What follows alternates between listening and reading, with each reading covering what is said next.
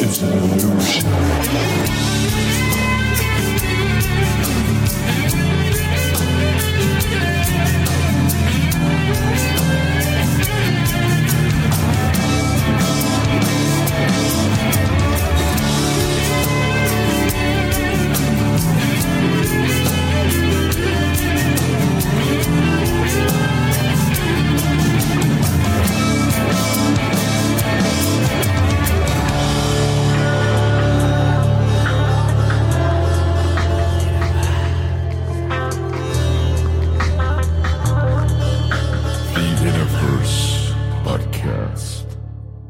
Welcome to The One Within All. We're back. It's another episode of Interverse, and tonight's going to be a super fun one. Excited to be back live. Been a couple weeks since we did a live one, and we've got the great Dylan Saccoccio, returning champion. Dylan is possibly the most well-prepared guest, not just that comes on this show, but anywhere. And I have the honor of receiving sloppy seconds from all the scraps of leftover notes on other shows that he doesn't get to. And in this case, we have quite a lot on the table because I believe he prepared a ton for Topher's Biocharisma show that, you know, in classic Gardner style, as he says, they didn't even get to. But do go check that out. I believe it's going to be a double header and there's only one of the two out. But check out Biocharisma for a recent piping hot gravy session with Dylan and our buddy Topher. Really good times. And yeah, tonight, I know one thing, you probably are aware of this, but in the title, we're talking about the ancient Phoenician origins of the Norse mythos, which a very spicy subject for some people. You know, everybody has a little bit of my cult is the special one going on. We're not here to dispute any of the value or the goodness out of people's cultural uniqueness, but to show that when it comes to this wisdom tradition, it seems that the Holy Sailors have been everywhere doing everything, setting it all up behind the scenes of history anyway. And we're here to get to the bottom of that so that we can help you guys out there in the ways that you're able to no longer buy into the Mosaic history and the frauds of the authority systems that have been taxing everybody for millennia, potentially. And, you know, it's kind of appropriate since tax day is now tomorrow, oddly enough. Anyway, you guys should definitely be following Dylan on his Substack. You can find all of his links at beacons.ai/great tide. That'll be linked in the show notes. And we're going to jump right in. But don't forget, the Spirit World book series is really your go-to source, even better than the podcast we do. Here's this newest, book 6, Terminalia. And unless you are just brand new here, you're also aware that I've done the audiobooks for a lot of Dylan's Spirit World series. The Holy Sailors will be ready pretty soon. We're about 90% cooked on that bad boy. So Dylan, my man, thanks for being here. Always a pleasure. You're probably everybody's favorite. Once in a while, like I can hit them out of the park. I believe the word is a Gardinian tangent. And I'm not sure what's going on. I'm having technical difficulties. So you might have to carry the show with images. And unfortunately, that's no problem. You know, if I can't figure out how to work this, it's always like anytime that I have something going on, that's when the technical difficulties come. Yeah. Mercury's in shadow and everything. It's totally normal. Everything's fine. You've sent me some images already before we got on here, and I have those queued up and ready. I can screen share. They're kind of bigger if we do it my way anyway. So you just tell me of the things you've texted to me, what you want to see on screen. And then if there's anything additional, you just shoot it to me in a text. And I don't know because, I don't know anymore because like the reality is there's no real, like, there's no urgency for anything. I think we could just go as what we have prepared. And then if something like, jumps out at us, we'll go to it. If there's something that you're thinking about, fine, we'll go to it. But, sorry, man. I have like a lot of stuff ready, but it is what it is. So one of the things that we've shared before is, that Higgins suggested the Greek language was a child of circumstance composed from that of the Celti, the Ionians, or the Ionians, if they weren't the same people. The Pelagi from Phoenicia, a second race of Celti called Scythians, of which 16 letters were common to all, right? And so the ancient Greeks had two known alphabets, and that would have been the Pelagic, which is also the Attic, the Argive, the Arcadian alphabet. And Higgins thinks that was probably the same as Etruscan. And that was brought out of Arcadia into Latium by Evander, allegedly. But the thing is when you start looking deep into these like Etruscan like abracadariums, basically the oldest Etruscan alphabet is also, quote unquote, the oldest Greek alphabet. And so what they've done is they've basically hijacked Italian culture, and they say, well, because it has the same letters, it must be from Greek. But I always remind people the Greek got their 17 letters from the Phoenicians. So did the Irish, etc. And what you see is this gentleman named Davies, who's like acknowledging that all these, whether it's Ionian, Phoenician, Cadmean, Aeolian, all that stuff, they appear to have been the same in terms of radicals. And he wrote, they do not seem to have augmented the number of letters. Only 16 are ascribed to Cadmus. The same number is claimed by the Old Latins, by the Old Germans, by the Irish, and by the British bards. Now, I said 17 because that's like, there's generally things that they argue is a letter, like an aspirate, like the H or whatever. And they use them. But if you look into like, I forget which Irish dictionary, like you look in the old Irish dictionaries, they don't have a section for the letter H. So even though they use certain stuff, they don't necessarily account for it as a letter. And I think this is something that we were texting back and forth, that we should broach the subject that some of these are just alphabets and not necessarily a language. Just because somebody has that system doesn't mean they actually use it, all the letters. And you can see this in like the Phoenician and the Etruscan. So if you have anything that you want to talk about with that subject, we can go like take some tangents or whatever. But if not, then. Well, I just think it's super fun. And whenever you're able to start to get the grasp on the letter swapping that occurs, or especially that fun and finicky H aspiration. The example that it just sort of flashed into my mind the other day, I realized, whenever you say that you have a sore throat, because I had a sore throat, you call your throat hoarse, but really your throat is feeling coarse. And what are horses' hairs known for? Being coarse. So that example is how the H, depending on how somebody is pronouncing it in their own dialect, can easily become the CH sound or the K sound or the hard C. Like just a throaty H does that. So horse and coarse are literally the same word philologically, not literally, I guess.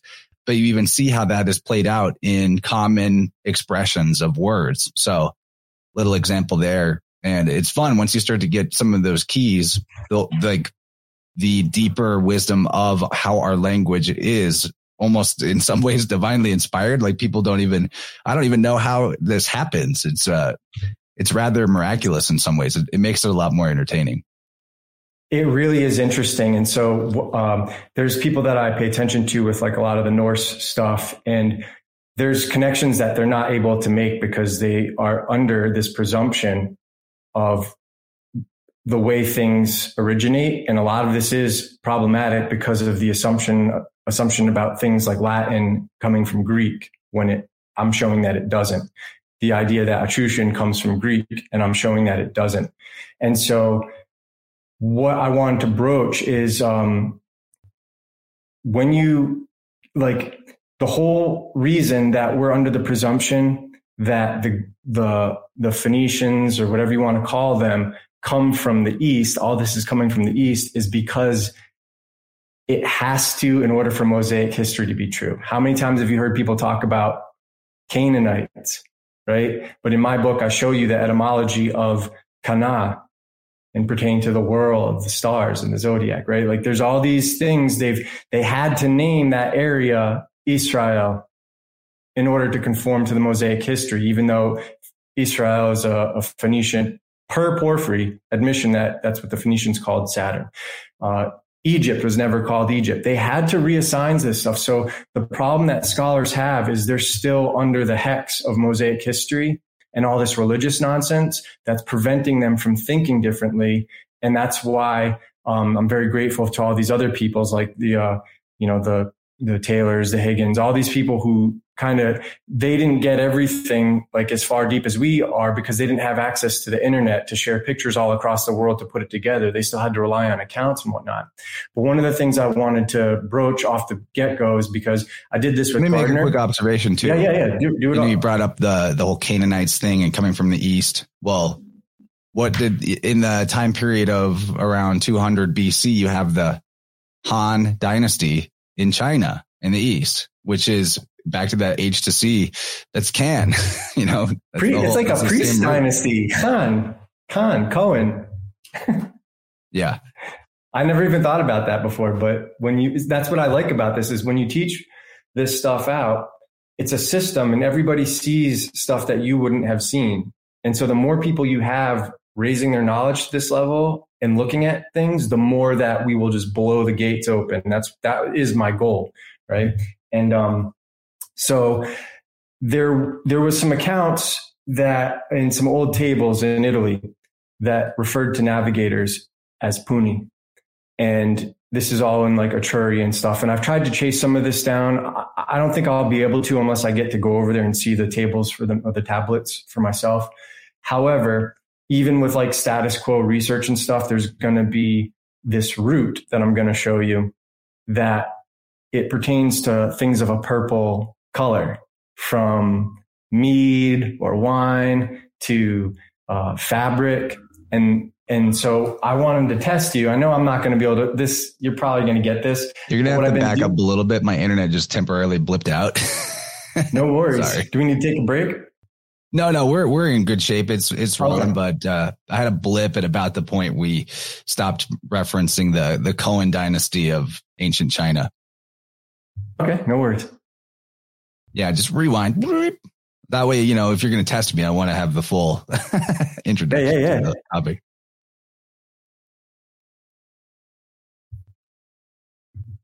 Are we live? Yeah, we're live. Yeah, I just had a slight glitch.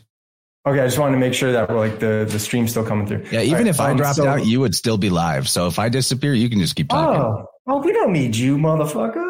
Yeah, we don't even now that it's launched. Just line me up and let me go. Say I'm like the bull in the china shop. So true. So, what I wanted to show you was I did this with Gardner, and then I did this with our new friend Mike.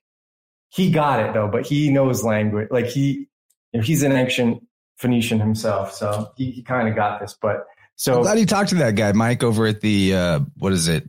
Parallel Systems podcast, right? Parallel Systems broadcast and that will come out. I don't know when they're going to, but I didn't know that he even knew you or talked to you until after we did our podcast. They go, yeah, I did chant. And I was like, oh no shit, it's my boy. So anyways, he got this. Gardner didn't get it. He fell into the trap. So now it's your turn. So I'm going to write this word in a couple different languages. Or a couple different alphabets, I should say. It's only relevant in one of the languages in terms of its meaning, as far as I can tell with the tablets. So here's the first one. Okay. This is going to be the second one.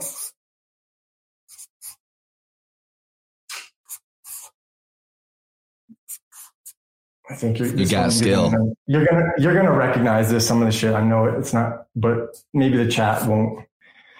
And you'll have to forgive some of my writing for this letters because I don't actually write in presentation styles like this, and I don't actually write in letters that much. I'm used to like reading them and stuff. So which of these? See, these are all the same word. Or what do you think is the oldest? The oldest is probably the first one. Yes! Gotcha, bitch! Did you really fool me? Yeah. Okay. This is Etruscan. This is Phoenician. and this is Hebrew. Well, I feel like it's an educated guess because I was going based on how straight lined it was. You know what I mean? Yeah. Again, this is part of the thing, though. When you look at some of these things carved in stone, you have to look at the practicality. You have to look at what metals they had available to them in those eras, right? Sometimes you'll see primitive looking carvings. Sometimes you'll see exceptional looking carvings because the closer you are to the empire, and the very thing that gave the Etruscans so much power is they learned how to mine. Like all the mining operations that they got from their Phoenician ancestors, they had in place, and they were able to do it all in Italy. And so they're the source. So the further you get away as they colonize Britain and then Scandinavia, et cetera, the further you get away, the more primitive the carving gets, because a lot of this is all going to the empire, to the central places, back in these days. And I'm going to read you some quotes. A lot of this shit was unknown territory not that long ago. And so what this is, though, so these all go right to left, right? This is pei. Pei is like a P in Hebrew, can act like an F as well. Vav, which would be like a U, V, or W. You have Nun, which is an N, and then you have Yod, which is like an I, a Y, or a J. So what this spells is Puni. Right, and that's the Punic or the Phoenician original name. Yeah, I know I can't spring it out with you. You should have at least let me tell the audience what the word was. I could have guessed it off the Hebrew. Oh yeah, no, I know. Well, that's why I knew. I didn't think I was going to fool you because I know you can read Hebrew. But no, I'm not at the point of being able to tell the difference between Etrurian and Phoenician yet. But you will be. It'll take like they're the same alphabets. Like that's why I'm saying once you understand this, and the reason it's easier to learn the Hebrew first is because it's a younger language and there's still a ton of old synagogue documents where you can learn it. Whereas with Phoenician and Etrurian or Etruscan, the problem is back then they were writing on papyrus and birch bark.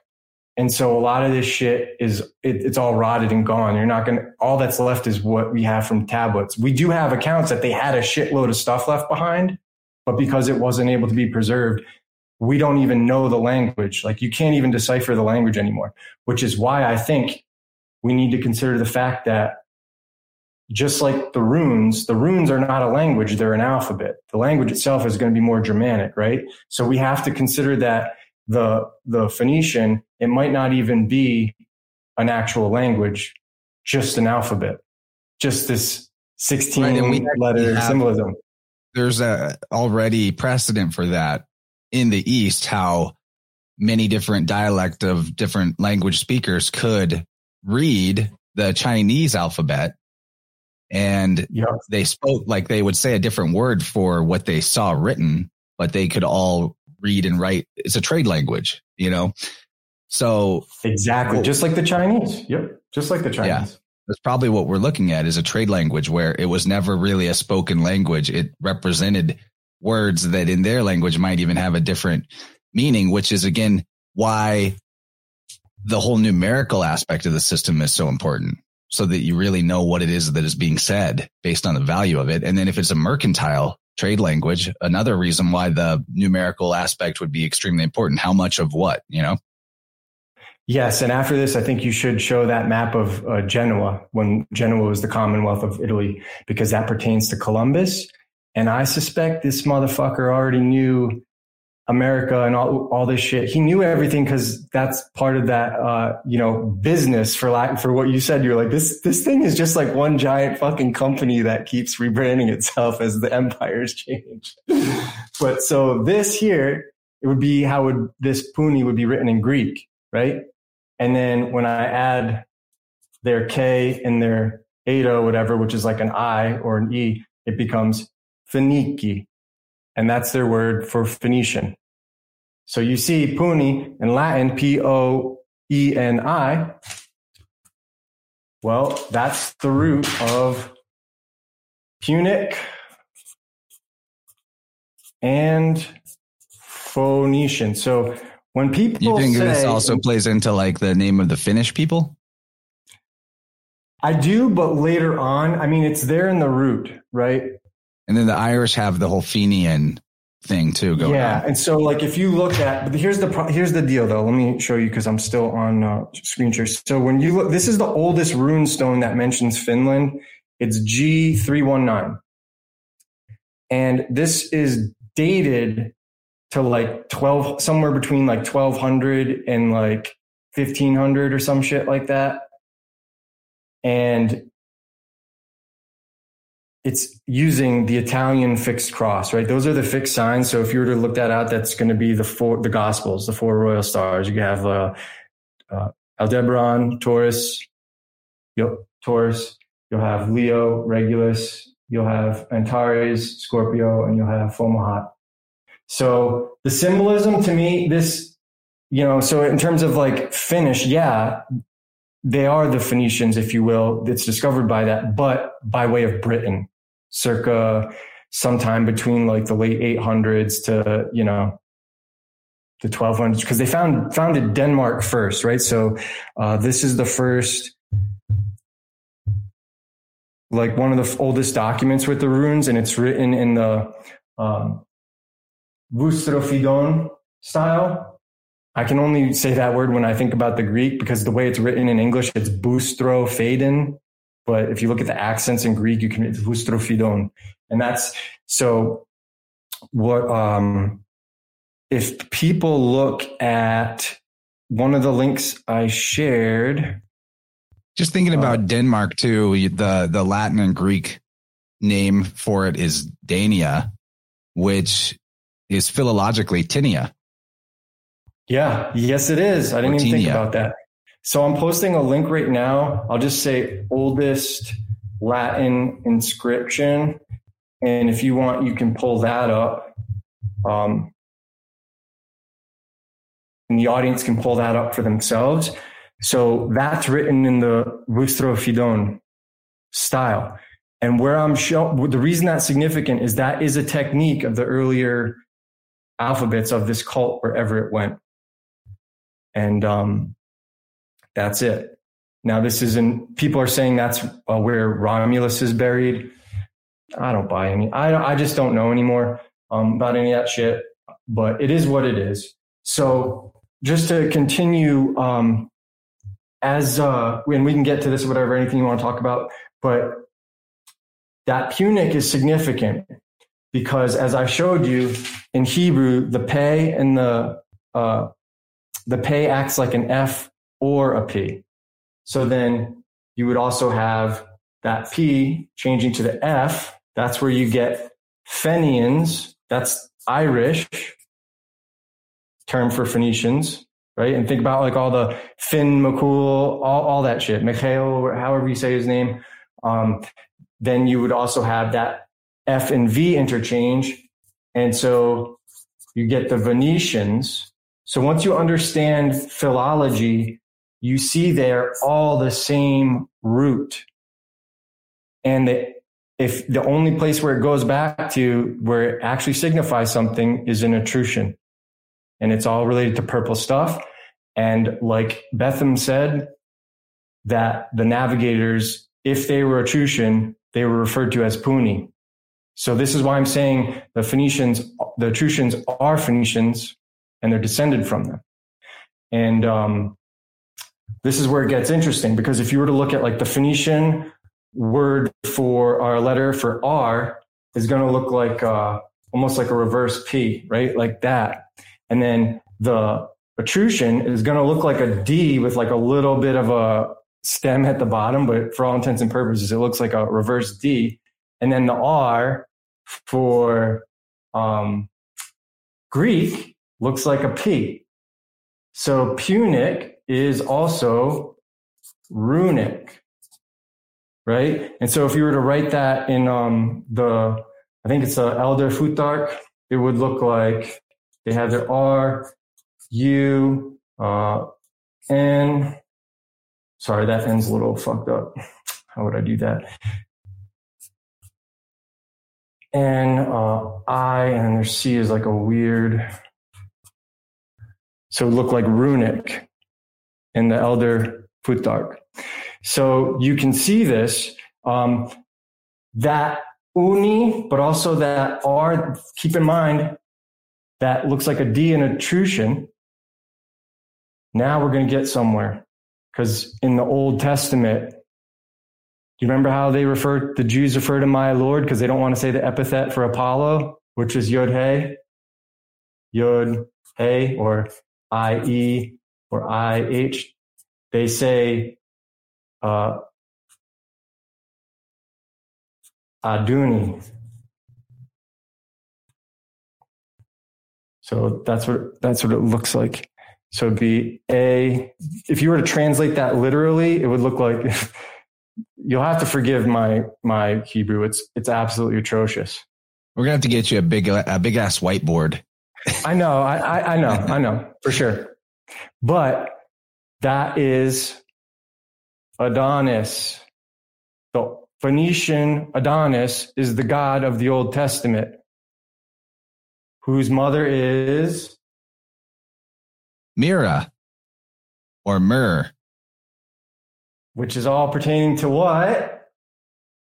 The tree and the sea. Mar. Yeah. And Mar, yeah, the sea. And we've done this with Mario, right? Lord Yo, we call him. But remember we did that with Thalassa?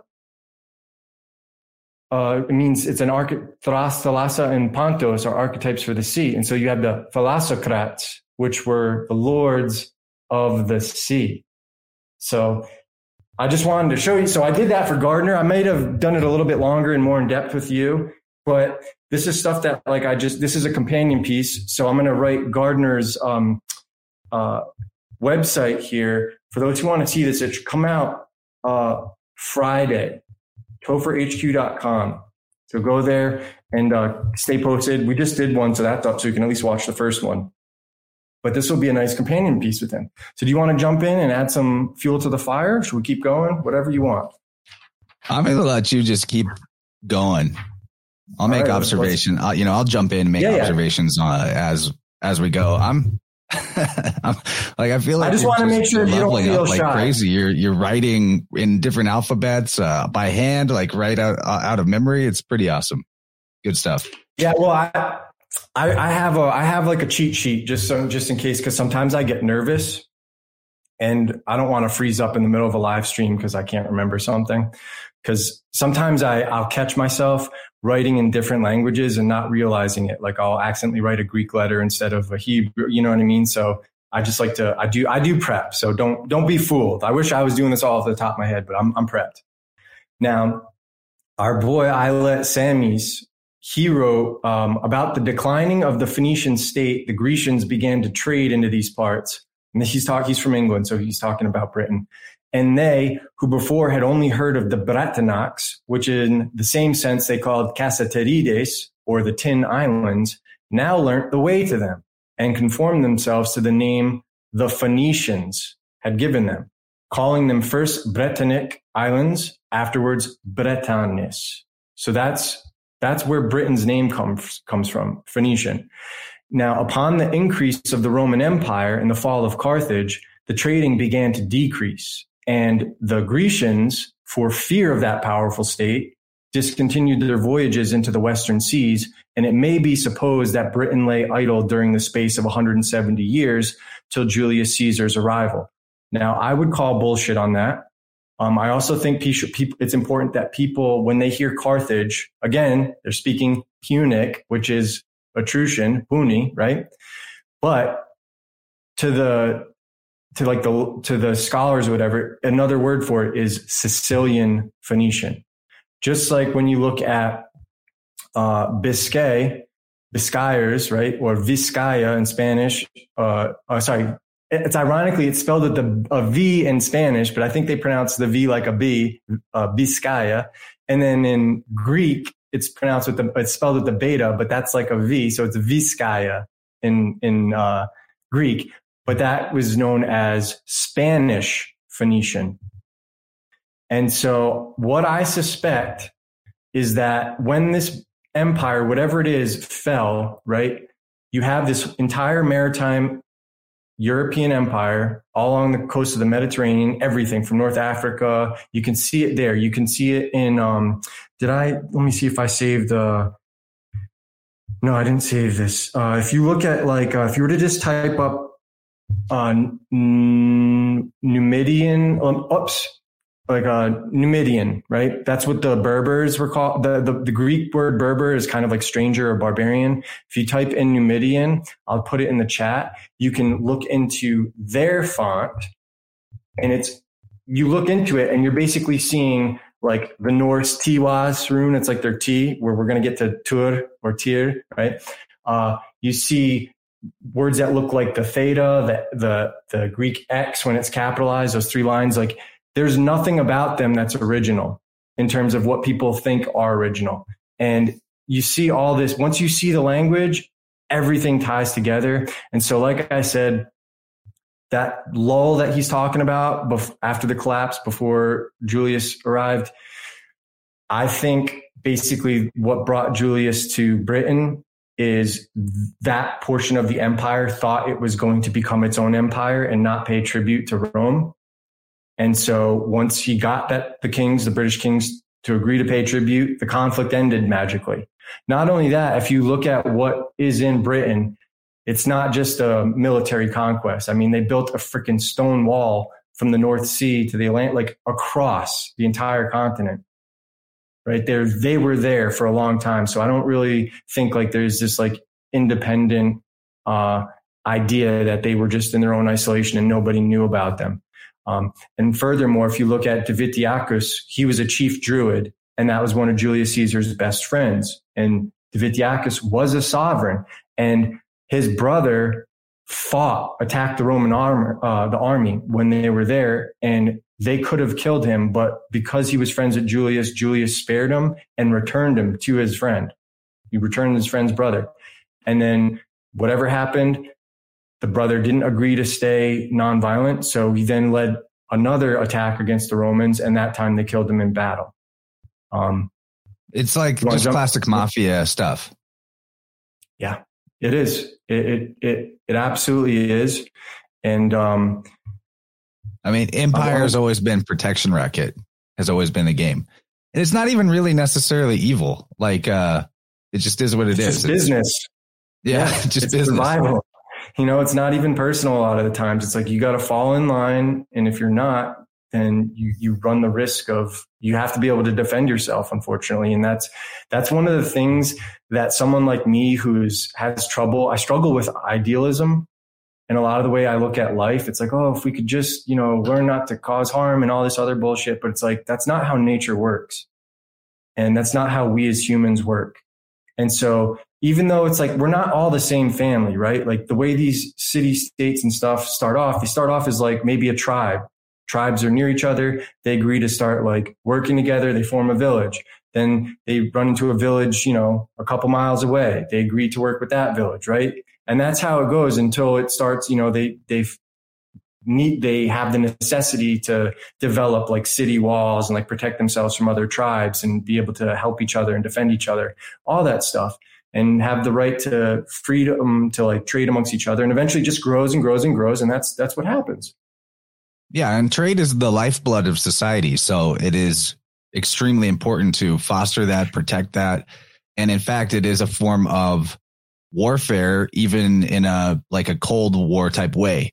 Like if you bring in imports from the sea and you get all the gold coinage from the people you're selling it to, and then you sail off with that gold, that region just lost a bunch of the liquidity in its economy, and the velocity of trade for them is going to be reduced unless, circumstances bring more gold back to them. So, you welcome these mariners who might come and buy stuff from you as much as they're selling stuff from you.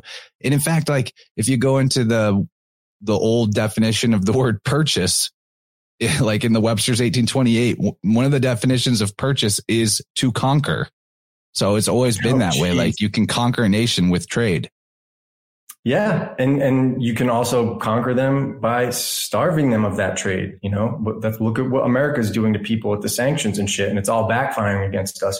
And I think it's why things get so wonky whenever we come off of bullion, because now that sort of natural check and balance and weights and measures of how much physical money is in the supply and how difficult it is to get more money into the supply is out the window when everything's just numbers on a screen. And, you know, the whole credit fiat system is a totally different beast that I don't think they're ever going to get worked out in a way that maintains equilibrium.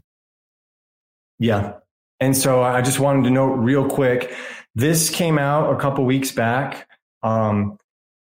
It's the oldest inscription of Odin, allegedly, and it's on this hoard of gold, allegedly from 500 AD.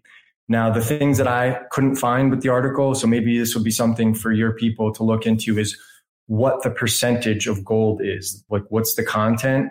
Because based on that percentage, you might be able to date it, or, you know, see like what kind of, like, you might even be able to locate it, you know, like certain things, like some of these trades, for anyone who's ever worked with metals or anything, it's a lot of work to purify things. And so the higher the purity, the more skilled the smelter is, if you will. And so that's just something I wanted to bring up. But if, as you can see, for those who are looking, I know they're looking at your screen, but just to show you, there's the swastika, right? And it says Odin's man on it. And that swastika is, do I have a picture? Yes, I do. So this is a deity. The swastika is a cross. What is this deity's name? It's called Suparshvatnath. I don't know how to say that. Forgive me, Hindus. You guys can look that up. But as you'll see with this, let me go back. You have that swastika. You have that those four portions of the year. But what's under him? If you zoom in, you'll see that's the lion. And then and it almost looks like a Greek lion. And that's notably a symbolism for the sun, right? It comes from Phoenician lis, but it goes into Greek leon. And then you have that eleon in Hebrew. And what's interesting about eleon is if you actually transliterate it, it's spelled with a U. So so it looks like OLIUN. And if you recognize that the L and R interchange, it becomes Odion or Orion. So that's something to consider. And when you see like the symbolism of some of the artwork, Orion is depicted with that club of Janus, with the lion skin, all of this stuff. And you can see how they're constantly applying archetypes to the sun, to constellations and stuff. And people need to recognize that what we know of the constellations, a lot of this shit is all modern. Like, not even. We're also looking at, you know, there's some phalluses here that's a little blurry, but it's that's exactly the same as like you would see on a Herm statue or a term. And terms, or termes. The gold coin that we looked at a second ago is also funny that the hoard of gold that it came from was called the Vindalev hoard. That sounds like a dish you would get at an Indian restaurant. Vindaloo, Vindalev, you know, but this was in Denmark. Yep. And also remember Vinland, and then the V and F interchange. Vinland could be Finland, but they suppose that Vinland is actually Canada, Newfoundland, right? Newfoundland, I should say. And then we're also now into the realm of words that connect to wine and the god of wine. Bacchus or Phenicus. Which all of these gods are symbolically.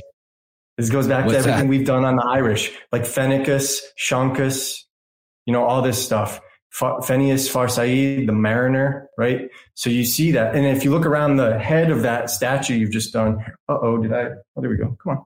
Let's go, baby. Well, you said terms. Man, why is this thing acting up? I really can't stand this.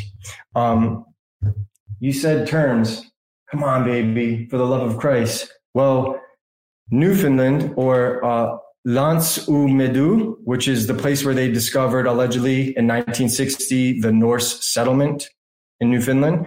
Well, they put this up. So you see right there is like an occult cross of Lorraine. You see the Latin cross.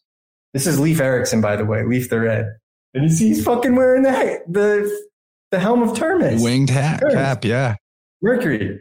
So for those who don't know, Mercury, all these archetypes come from the Phoenician Terminus, right? You can look this up if you spell it the Turms, and that begets Artemis, that begets Mercury, that begets Odin, that begets Buddha, right? They're all the same architect. That begets Jesus, right? Their mother is Maya, right? They're all related to the alphabet and eloquence, the gods of communication, Agnios, et cetera, et cetera. I was just thinking too about that word term. We actually see a similar word in English, thermal, like thermal. Thermal, like heat. And heat. And this is also the god of, so it's the fire, of course. There's that, which is the sun, but we're talking about this god is of wind as well. Wind and mind go hand in hand. And being of wind is interesting because you would actually see that in the heating up of air that birds. So birds are a big important symbol in this whole system too. Birds can soar on and fly on updrafts of hot air. You'll see like what is vultures. Fire in the sky aside from the sun? Lightning. Well, you see like vultures over the road, right? And they're just sort of gliding. It's because that hot air rising up off the road allows them to, and they call that thermals. So I think about that whenever we're talking about term or terme, the Etruscan Phoenician Hermes here. Yep. It's all there, and it's you can find it in literature, old literature. You can find it just in the art itself. But as far as like some of these things we're looking at, I don't know if it's passing the sniff test for me yet. I hope it's all real. I really do. I would hate to see that like people are constantly producing all these forgeries, but until I know more about that coin and the hoard, I'll leave it on the back burner. I'm not going to say, no, it's not real, but I wouldn't be surprised if it turns out to be a forgery because, like I said, my grandfather owned factories and he had a business that we smelted metal and stuff for all kinds of things. We'd make everything from like stained glass windows and like the way you like make the mold and pour the molten metal in it and it dries and, all that stuff. But my dad he would make us pirate coins and hide them. We'd go camp on an island for people's birthdays and you'd have to find the pirate treasure. And you give us clues. So like we used to do all this shit and just seeing how easy it was for my dad to make coins. I'm like, oh man, if you have the actual gold and stuff, you can fucking forge coins and it's not that difficult. But one of the things that That's I wanted to... That's a super good point. Go ahead. There's also a fun comment here in the chat in terms of terms. Moonlander says, is there a connection to turmeric? And I think so, because another part of in my opinion, what color is it? It's gold. Turmeric's gold. It's gold. And I observe in the colonies that seem to have been set up by whoever these holy sailors are, that one of the things they spread around was the agriculture of root vegetables and nightshades and potatoes and things like that. And turmeric is one of those things. It's a root. And it's like, it brings Faber. heat. Remember Faber and, The Origin of Pagan Idols, I think this is book 4. He wrote, Kanon says, or Konun, that like Greek general, whatever he is. He said the Phoenicians once possessed the empire of Asia, and they made their capital Egyptian Thebes, which is all the way down in freaking Luxor. So you see that they had access to all these places, all the way down to the cataracts, which happens after the it's like Answar region. I don't know how to pronounce that. Forgive me, people in Africa. You're probably, I don't mean to insult you by not knowing how to pronounce that. But yeah, so that is a possibility for this, because that's one of the things we're talking about with Mike is he's talking about what about these like mummies they're allegedly finding in Asia that have like the auburn hair? What about the Peruvian elongated skulls that have the auburn hair? And the DNA tests are showing regions from the Black Sea. And the reason this is significant is because I'm going to read you a quote from Polybius.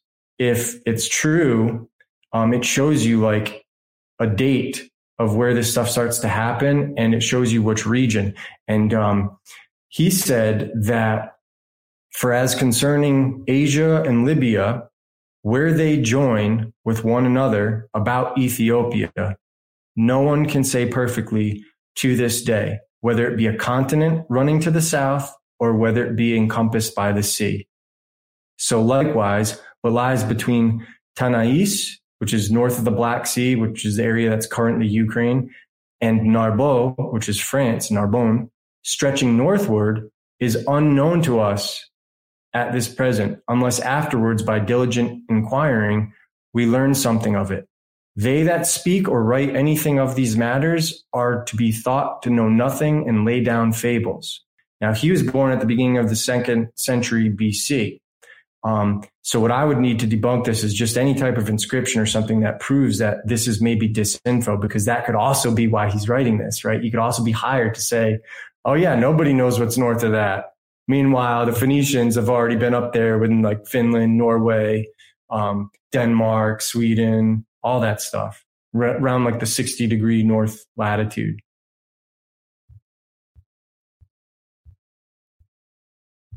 So unless you want to jump in, you want me to keep going? No, I'm still thinking about turmeric. My friend's Guyanese, and they're Indian. They were brought over as indentured servants, and him and his family, they always joke like, whenever you're injured, got a busted knee, put some turmeric on it. Got a scrape. Well, dude, I looked up what they call it in Sanskrit. In Sanskrit, the word for turmeric, termes, is haridra, which is like hare, savior, and dra, or which is philologically tray or three. Interesting, right? And Eri, or Heri, in Etruscan would be holy. Hare Krishna. Yeah, and it has that reputation of being like a savior root, big time. It's freaking wild, isn't it? And so the other thing of diffusion that is important is architecture. And we've talked about this before with the polygonal Cyclopean masonry, but I just want to make sure people know this, because when you see this in Peru, you see this everywhere. He's telling you it's pelagic, right? So Bishop Thirlwall, he said the most ancient architectural monuments of Europe, which may perhaps outlast all that have been raised in later ages, clearly appear to have been the work of their hands. The huge structures, remains of which are visible in many parts of Greece and Epirus, Italy, and the western coast of Asia Minor, as well as the Americas, and which are commonly described by the epithet of Cyclopean, because according to the Greek legends, the Cyclopes built the walls of Tyrrhus, Mycenae. It might be with more propriety called Pelagian from the real authors. And you got to remember, for people, the reason this book is called The Holy Sailors is the Pelagi or Pelasgi, they were called Di Pelagi, the Holy Sailors. And Pelagi comes from Pelagios or Pelasgos. I say Ios because, like when you look at the word Greek, like gyro that we would say in English, it's pronounced Euro or Hero. And I think it pertains to Eros and all that stuff. But the Greek acts like a Y and an H sometimes. So I don't know how to pronounce Pelagi or Pelasgi or Pelagi. So I just say Pelagi because it's like sounds good to me as an Italian. And you just demonstrated why there is so much wiggle room with philology. Yeah, right. And like the thing is to remember, people, is that's what the Greeks called them. So they're not Greek. They civilized the Greeks. That's what's important to know, because the way they have it to preserve Mosaic history is that everybody from the East is civilizing the West. When the reality is, like, the things that I thought, you know how like those purple dyes they're making are from the mollusk shells, those little like shellfish. And yeah, murex. Yeah, exactly. So those are cultivated. If you look them up, the types, they're cultivated all along the shores of the Mediterranean in Europe. So to say that they're only coming from Lebanon is nonsense, because Italy, as Betham noted, was the first great colony of the Phoenicians, which improved on the state of civilization derived from their Surian ancestors or Turian ancestors, even more than Carthage. And we will get to that tur root in phonetic, which is the Norse god of war, if you will. And so, and we just bring up this map. I mean, it makes sense that Italy would be at the epicenter. It's literally Middle Earth right here, Mediterranean. Yep. And for those who aren't familiar with so Genoa for a while was the Commonwealth of Italy. So this is where Columbus is from. And you can see it's all the same trade routes, right? And so you see like the Black Sea over there, all the way to the Caspian Sea. There's rivers from that, the Sea of Azov, that go into Belarus, Budapest almost, right by Moscow. So you can see they can take from there, from all these colonies they've set up and trading routes, or marts, if you will, where they set up, that's why we have things called like Walmart. Mart is a place to sell your wares. That's what they would set up there. So they weren't necessarily conquering. They were just setting up all these places for doing business. But you can take those rivers, even if you can't take them by boat, you can travel along them and get to all these places where eventually you'll be in like close to like the Baltic Sea and Lithuania and all that stuff. And so you see all this is real connected. And once all this is mapped, it's like, that is like, kind of like you said, they've just had this ever since the Phoenicians. That company, that guild, if you will, that cult has had access to this and set it up. And so they just take over.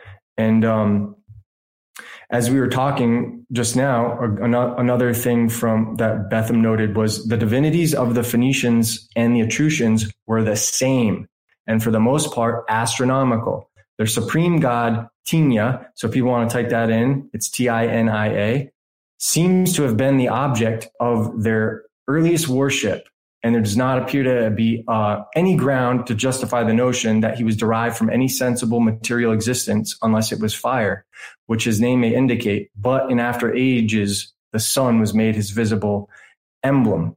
And so what's interesting is you still have the Greek version of that. The Greeks borrowed that, right, from Tinia, Athenia. It's in Irish, the Celtic, and it's in Greek, Athenia. But in Etruscan, it looks like Minerva.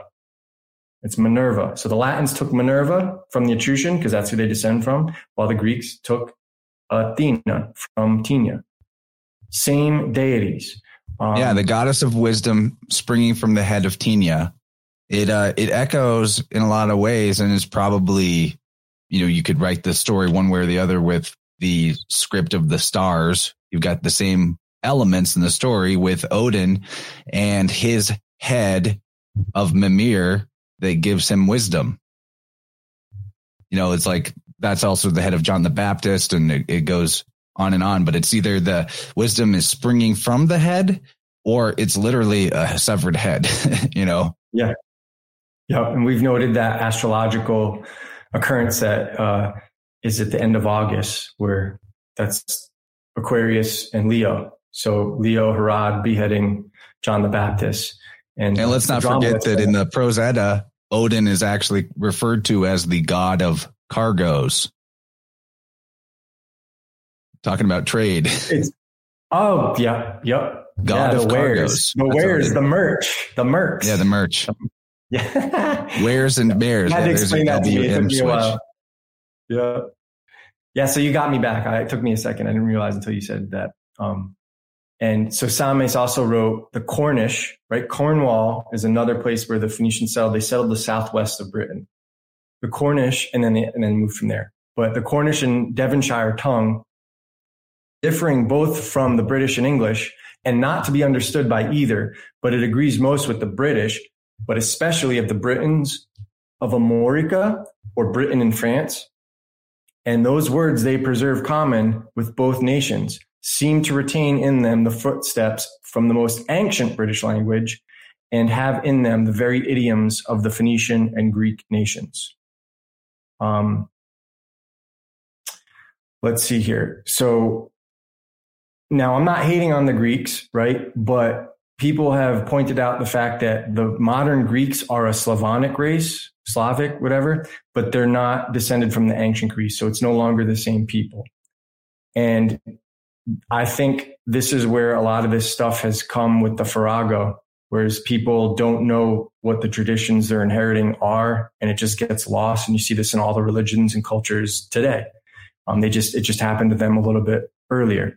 And Sames, he agreed on this. He wrote, "And hereby we may plainly see the vanity and fraud of the Greek nation, who having received the names of places, as well as most other things of greater concern, from the Phoenicians, either new modeled them, or according to their own idiom, or quite changed them in sound, though not signification, and then imposed them, or imposed upon the world, new fables of their own instead of the ancient original." And why does this matter? Because the Etruscan mythology is the same as the Phoenician. They don't need to borrow the Greeks. They already have everything. It's on their artifacts. They already have everything from the Phoenicians because that's who they're descended from. And the status quo liars have said that the Etruscans got everything from the Greeks, when in fact they are direct descendants of the Phoenician, if not the very Phoenicians themselves, which I think with that Puni is, it might be that they are those people who of the purple, right? The royals, that it's not so much royal purple like we would think of it today. It's more of like a crimson purple, Syrian purple, and what do you mean, like red associated with Mars, the god of war, who is admittedly by the mainstream is Tyr? Good, dude, you're killing it. Yeah, I didn't even think of that. It's so connected that it's like you can't get to it. You can't get away from it is what I'm saying. I'm going to show you something else though, because this is from my Substack that's not out yet, but it ties in perfectly for this. Where are we? So this is a bust of an ancient Etruscan, right? An Italian, right? This is found in Cerveteri, right? So they'll tell you, oh, these are, they'll tell you that Phoenician, it's Afro-Asiatic. No, it's not. It has affinity to Celtic. And not one Hebraeus can demonstrate a good affinity to Phoenician, even though all these Semitic languages, which is another farce, take the Phoenician alphabet. They got it because of that's the conquest. We're not coming from them. We went into them and brought everything. And so this is clearly not an Asian or a black person or an Indian. And then I'm going to go I'll one up you. Who does this look like to you? Does this look like anybody that you would know? This is another Etruscan bust or ancient Italian bust. Anybody in the chat see anything? Because I'm going to show you. I think it looks exactly like one for one. I'm excited. All right. I'm going to make you big. Liam Gallagher from Oasis looks exactly like the ancient Italian or Etruscan bust. Wow. Am I wrong? No, I see it. I was thinking like Caesar, but that was kind of obvious. So this is what I'm saying. He's Irish.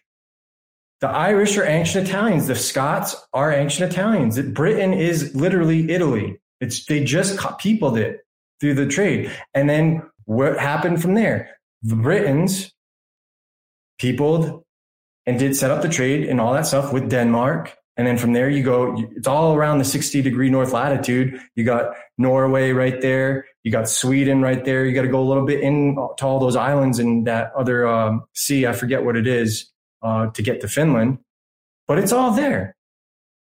And look at how close, like all these places like Holland, all these places are so close to Britain. That's why the royal families are all interconnected with each other. And they all look like these nasty, like inbred troglodytes. No offense to you guys, but come on.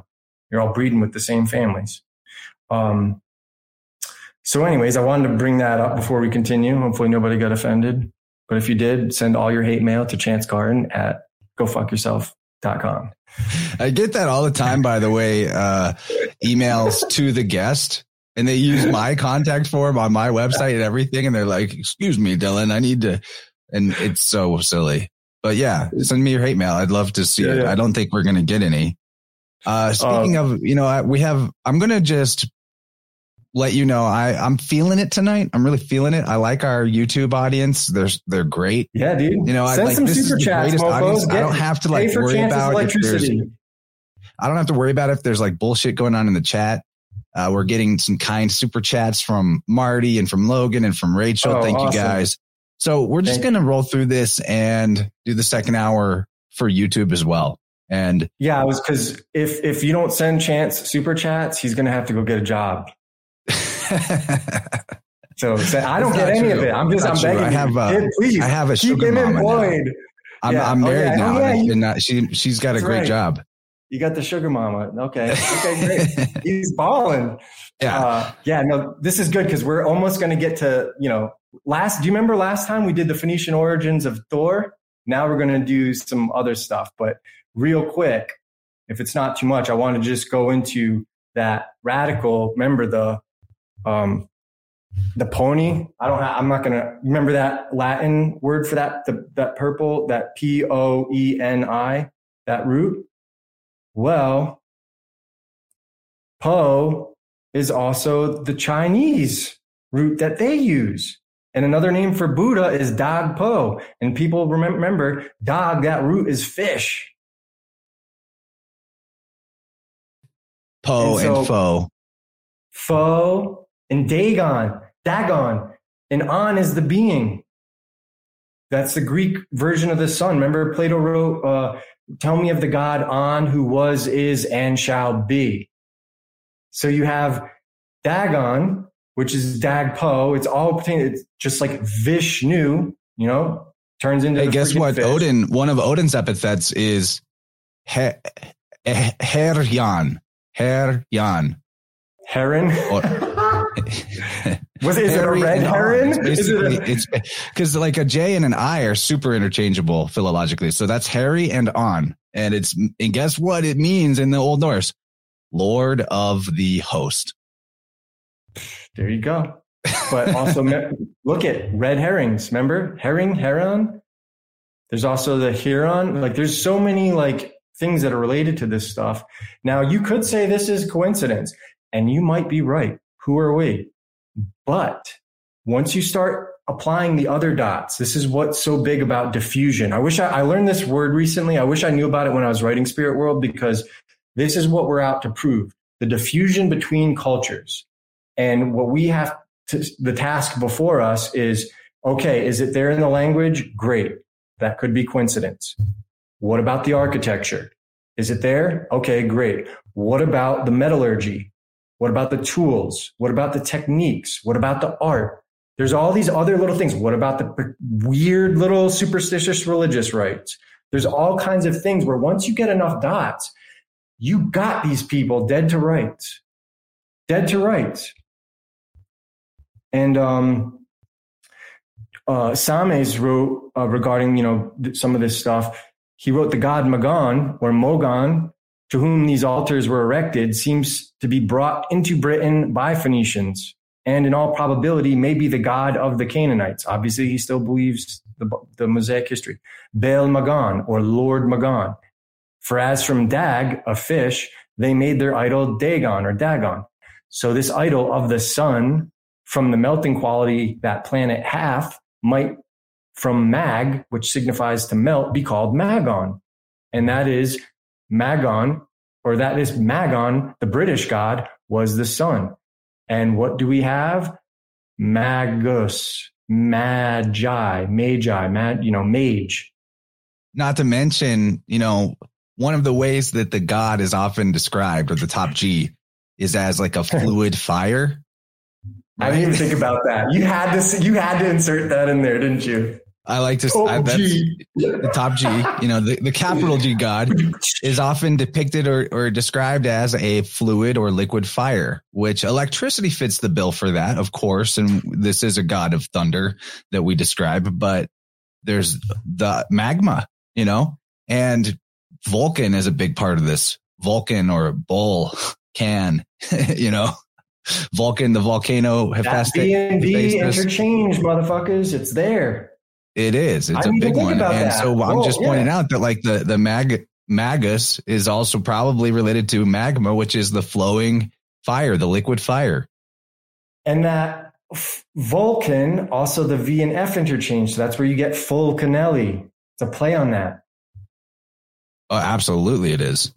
So hopefully people are having fun. Now we're going to get into the Phoenician origins of. Yeah, send me money if you're having fun. Thank you. Yes, pay his bills. This is my job, you know. And he has to go work at fucking Walmart. We won't be able to do this. Yeah, but you know, you guys have been supportive, so that's why we're here having such a good time. Thank you for that. So, like, you know, let's just keep it going. Yes, keep paying him.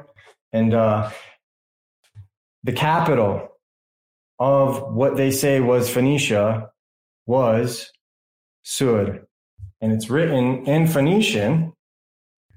I gotta make sure I'm not going off screen because I wasn't looking at our. Okay, there we go.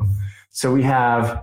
So if you were to look at it in English, they spell it like this: Tyre, right? But in Phoenician, it's just this. And what's their resh? Oh yeah. And so that is a sadi. That's a resh. So in Hebrew, that would look like. Forgive me, I suck at Hebrew. You have the. That's because it's a very silly alphabet. Yeah. So this is like a T. So this is going this way, right? But now we're going to do English, and it's going to be TSR, right? Well, in Hebrew, they also have this. Sadi, Vav, Resh, which would then be TSUR.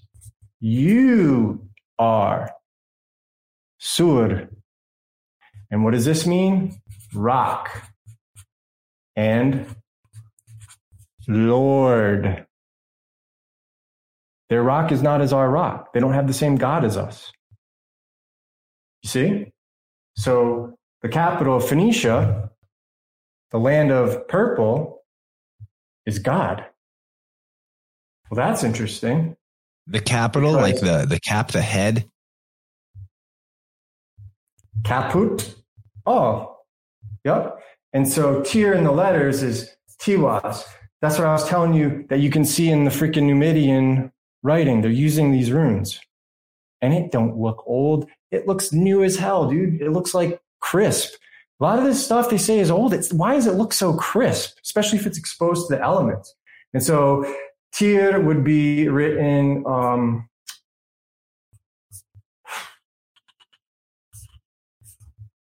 T-Y-U-R. That's basically T-Y-R-U-R. So they're interchangeable in the Norse runes. Don't ask me. I'm very new at those, so I'm just doing my best for what I know. But if you look up Tyr, you'll see he's a sun god. He's the god of war. And another antient name for him is Tu. Well, how do we know he's Mars then? Are we just speculating? No, because that's why you have Tuesday. It's Tuesday. It's Thursday.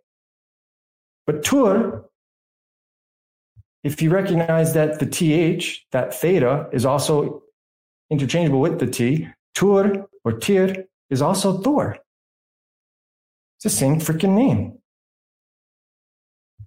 And if you look at all the languages, you'll see symbolism of Mars on Tuesday. Coming from Sur. Syrian purple, and that's why you have Syrians. It's the same thing. SUR is also going to be SYR. So that's what I think they're tricking us with. And they want us to believe that we didn't have anything to do with the Phoenicians, when I'm telling you guys, that's Europe. It's Europeans. That's the ancient world. How do I know that? Because my family, I come from an old family.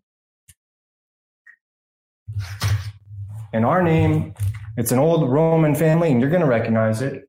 And you'll probably not believe me, and I'll show you pictures, and I've got all the paperwork. It's how I get my citizenship to Italy. We're Etruscan. Whoops. Let me start over.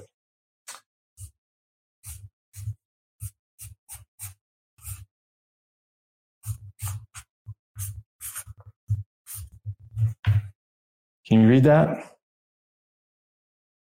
Acer. I see it. I saw it. That's really a family name for you? And what do they call the pantheon in Norse? Aesir. What did the Druids call? What did the Druids call the top G? Acer. Aesir. So this is the only bust of Julius made while he was alive. And the last Caesar in my bloodline, like that had the name Caesar, was my grandmother, Catherine. And so her grandfather, I don't know if you can see it, is Domenico. He had platinum blonde hair. He's got blue eyes. He looks Germanic, as you can see. And I'll try to zoom in here. Oops. Get out of the way. So, as you can see, he is a Caesar. I'm a Caesar. He's got the same neck, same chin, even the creases in the freaking face. Same friggin' hairline. Thank Christ I didn't get that thing. For real. Look. Blue eyes. Not Afro-Asiatic. I think I married into your bloodline. Really? Yeah. My wife has a lot of those type of features, interestingly enough. I never really associated that with the Etruscans. Yeah, so the Italians, they would pronounce that name now Cesare, right? Like Cesare Borgia, Caesar Borgia. So you ask any Italian you want, someone's from the family, Cesare, what does that mean? They'll tell you. And his mother was, guess what? A Conti. So for anyone who wants to talk about papal history and all that stuff, the only family that produced more popes than the Conti family is the Orsinis. They produced 5 popes, the Contis, and the Medicis produced 4 popes. So you want to talk about actual Illuminati bloodlines? I have it.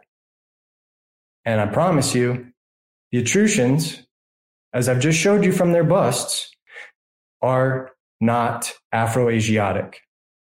And so if you're European, people can come at me all I want. Oh, you're European nationalist, whatever. No, I'm friggin' trying to raise my people up out of this morass, this disgusting swamp of degradation so they remember who they fucking were.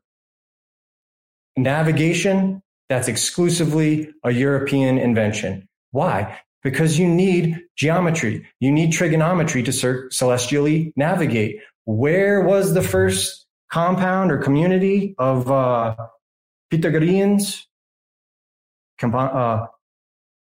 Calabria, Italy. Santo Spinacci knows all about that. He's from there. So not to get too excited about this stuff, but you'll see, going back,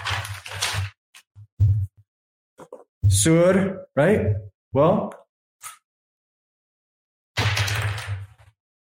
it's also Zor, as in Zoroaster, the rock star. It's also Sar. And if you look in Greek, the T, the S interchange, the C and S interchange, look at how sometimes you see Ichthys or Constantine's name written at the Hagia Sophia. You think Michael Tessarion knows about this? Might even be distantly related, because why? Caesar. He claims that his family, I think he claims his lineage is actually from like northern India, where his name came from. Maybe. Interestingly enough, not like that they're from there. If you look at the Phoenician and Greek conquest, they went into India. That's what I'm saying. All the way around. And where else? How are Caesars pronounced in the Bible in Greek? Caesaros, Caesari.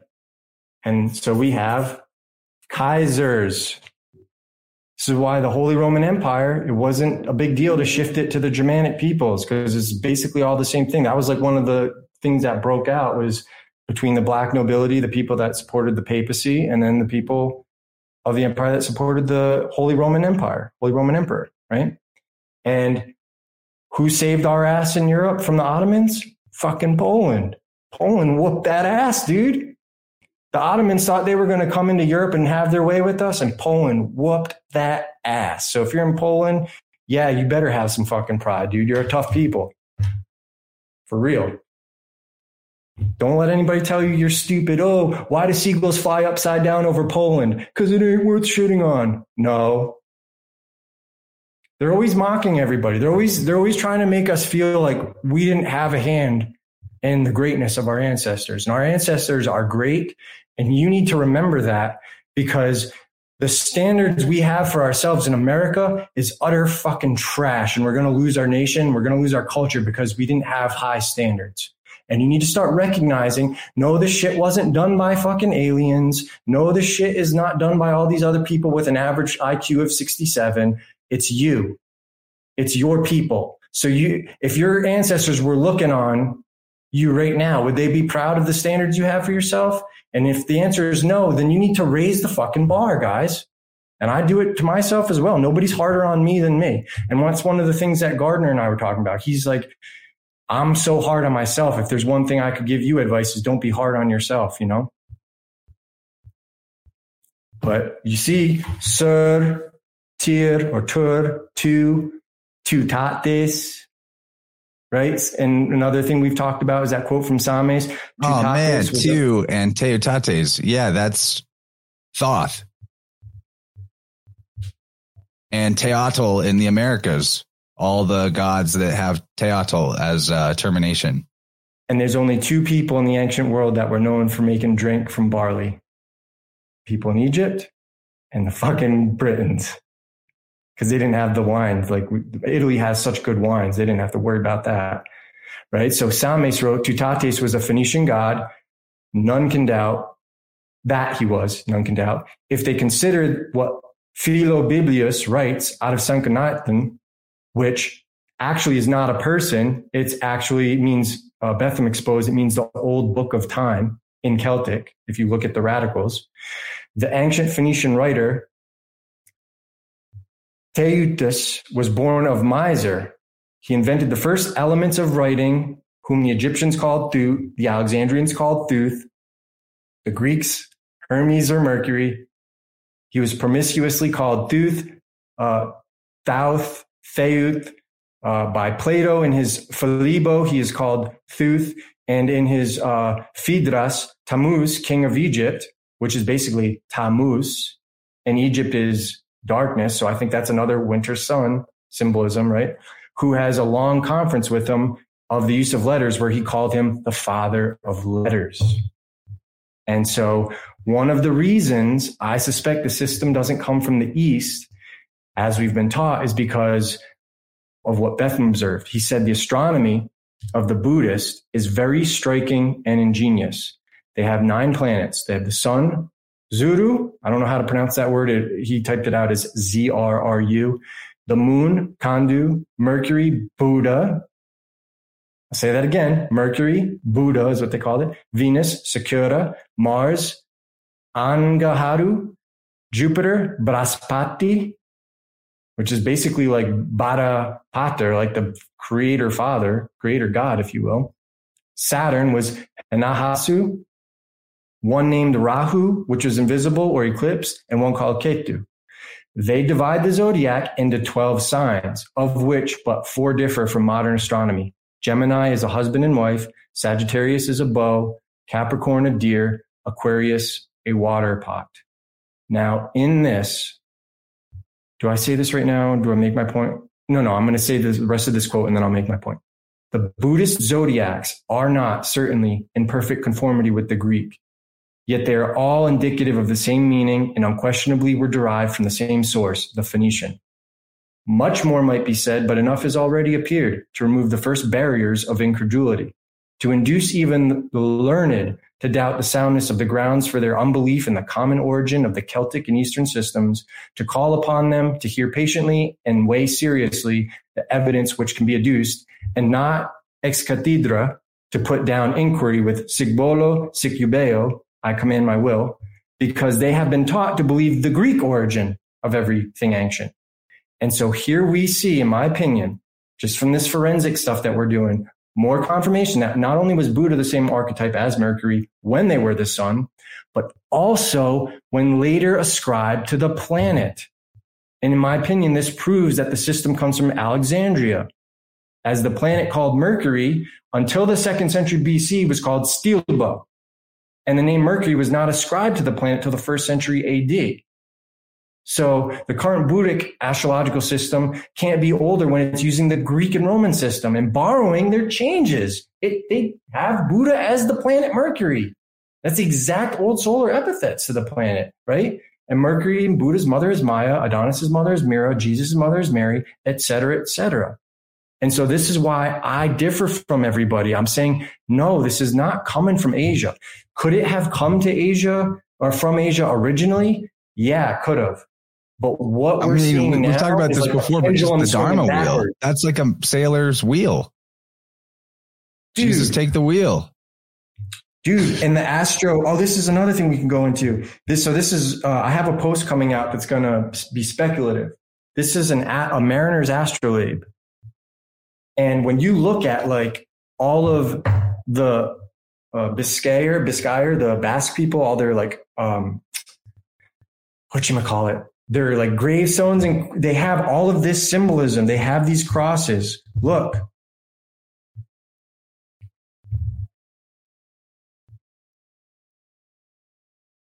The swastika, the cross, right? That's they've got in one, both, so it's like they're using this is in the Iberian Peninsula. Yep. This would be like northern Spain, the Bay of Biscay, if people want to look at it. Biscay,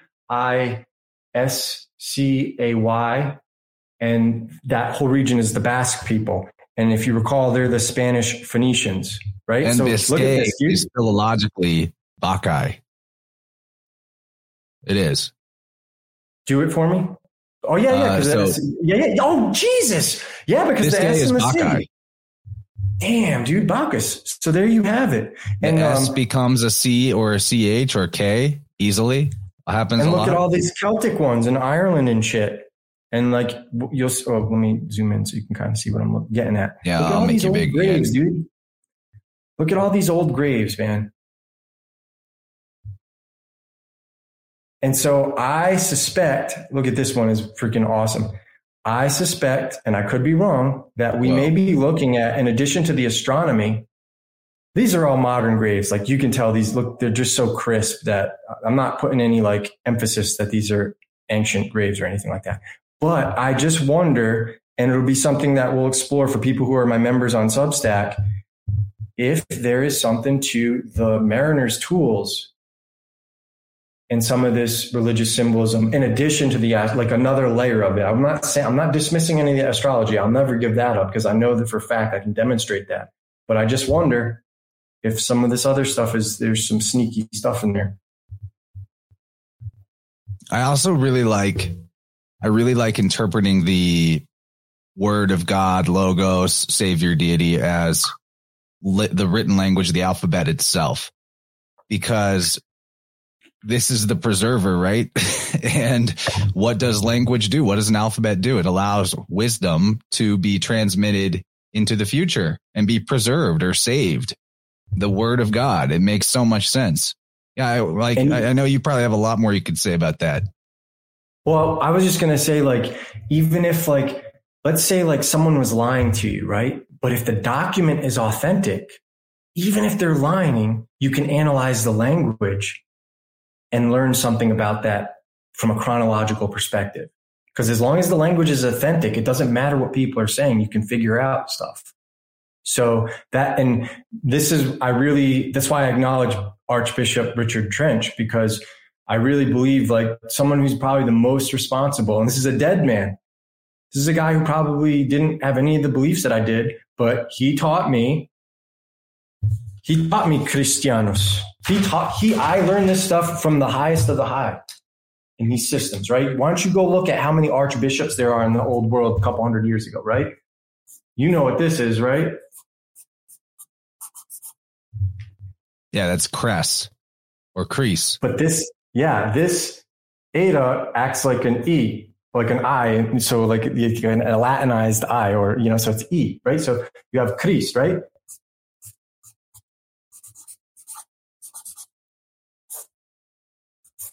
So this is the crux of the matter. Christianos means Christian, right? This means good, Chris, right? In Sanskrit, Krishna means black, but not because they're Afro-Asiatic. That's where I think a lot of these problems are coming. Same with like those little spiral on the heads, those knobs that people say, oh, that's African hair. No, that's actually alluding to people's ranks and shit based on how many of them there are. And this Chris, good, and that is a Latin termination.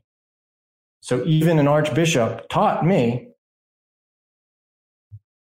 we have a problem of a word that is an artificial construct. It's monkish Latin. And you have Reverend Robert Taylor, who makes no bones about it and really drives it home. So he's no longer dancing around the subject. He's saying your entire New Testament is written in monkish Latin, and you can see it in tons of words. They didn't even bother changing it to make it look like a real Greek word. Right? So this stuff matters because they told us on the front page of the Bible, the title page, that it was faithfully translated from a Greek original. No, it's unfaithfully translated from a monkish Latin original. And Eusebius admits, who did the Gospels and Epistles come from? He said those ancient therapeuti were Christians, and their writings are our Gospels and Epistles. This is the father of ecclesiastical history. There's nobody who can criticize me who has higher authority. He admitted it. And you're not going to get it in English unless you have someone who's really translating this shit from Greek. That's what Reverend Taylor did while he was being falsely imprisoned for blasphemy for creating a pamphlet to try to wake people up back in the 1800s, early 1800s. And so what I'm saying here is the reason I specifically focused on language, almost like autistically, is because I knew once you have these keys, nobody can hide anything from you. You cannot, doesn't matter whether it's Norse mythology, Italian mythology, Asian mythology, Hindu mythology, none of that stuff. It can't be hidden from you. That is the wisdom, the eye of providence, that unison, that all-seeing eye, that doctrine of wisdom, that doctrine of emanations, and the Son, that mediator between us and God, which we have no idea what it is, the light of this world, connects us to our Creator, gives us life. And then we, in turn, develop systems that require these wisdoms, these systems of communication and commerce. Man, you've just been laying it out tonight. This is just a golden thread. It's obvious you've been on some serious research kick for a while, and it's great. I sat on this shit for years, dude. I put enough out there and like, please, somebody who's not me, take this. Please, somebody who's not from the black nobility, take this. Please, somebody who's not a fucking Caesar, take this. Somebody who's not Italian, please take this. And nobody took it. And the problem with me is I'm emotionally charged with it. I've got serious skin in the game. My family has been lied about. There's not one word in the entire body of Roman law that persecutes Christians, that's even against Christians. On the contrary, we protected them. And so you have billions of fucking people who shit on Italy. They take everything from Italy. They don't give us credit for Italy, for anything. They say that we persecuted everybody when we set up an empire, that they all have these conveniences, that if it weren't for Italy, you wouldn't have this shit. And it was only able to be done because of the standard of code of honor of Europeans, right? It's not the rulers, it's the people. We had a way of dealing with things. That's the only way you can actually band together. America had it. Britain had it for a little bit. People have it for spurts, but no one had it for as long as this ancient universal empire. And where it really gets bad is when people really start going to conquest. And so if some of that shit is true about the Romans and the Greeks, that's immoral, right? But when you look at the Phoenicians, they weren't conquering. Even the Greeks in a lot of places, when they took over the system a little bit, if they're even different than the Italians at this point, I don't know. I think Greece, Italy, Egypt, North Africa, I think it was all the same thing. I think they were all part of the same thing, just like Britons are all part of the same thing. And then what happens? Once you no longer have that code of honor and standards, everybody starts fighting with each other. We see the same thing happen in families when somebody who's like a patriarch or something dies, and then everybody fights over their fucking inheritance. And people you thought were family treat you like a stranger because now money's on the line. So that's what I think is happening. I think it's human nature, but this is some of the cases that I'm laying out. I could be wrong, guys, but what I'm not wrong about is my fucking family and our ethnicity. So when you hear people saying that, oh, well, they're fucking Moors and they're Asians and they're all this other shit, they're everything but what they are, that pisses me off.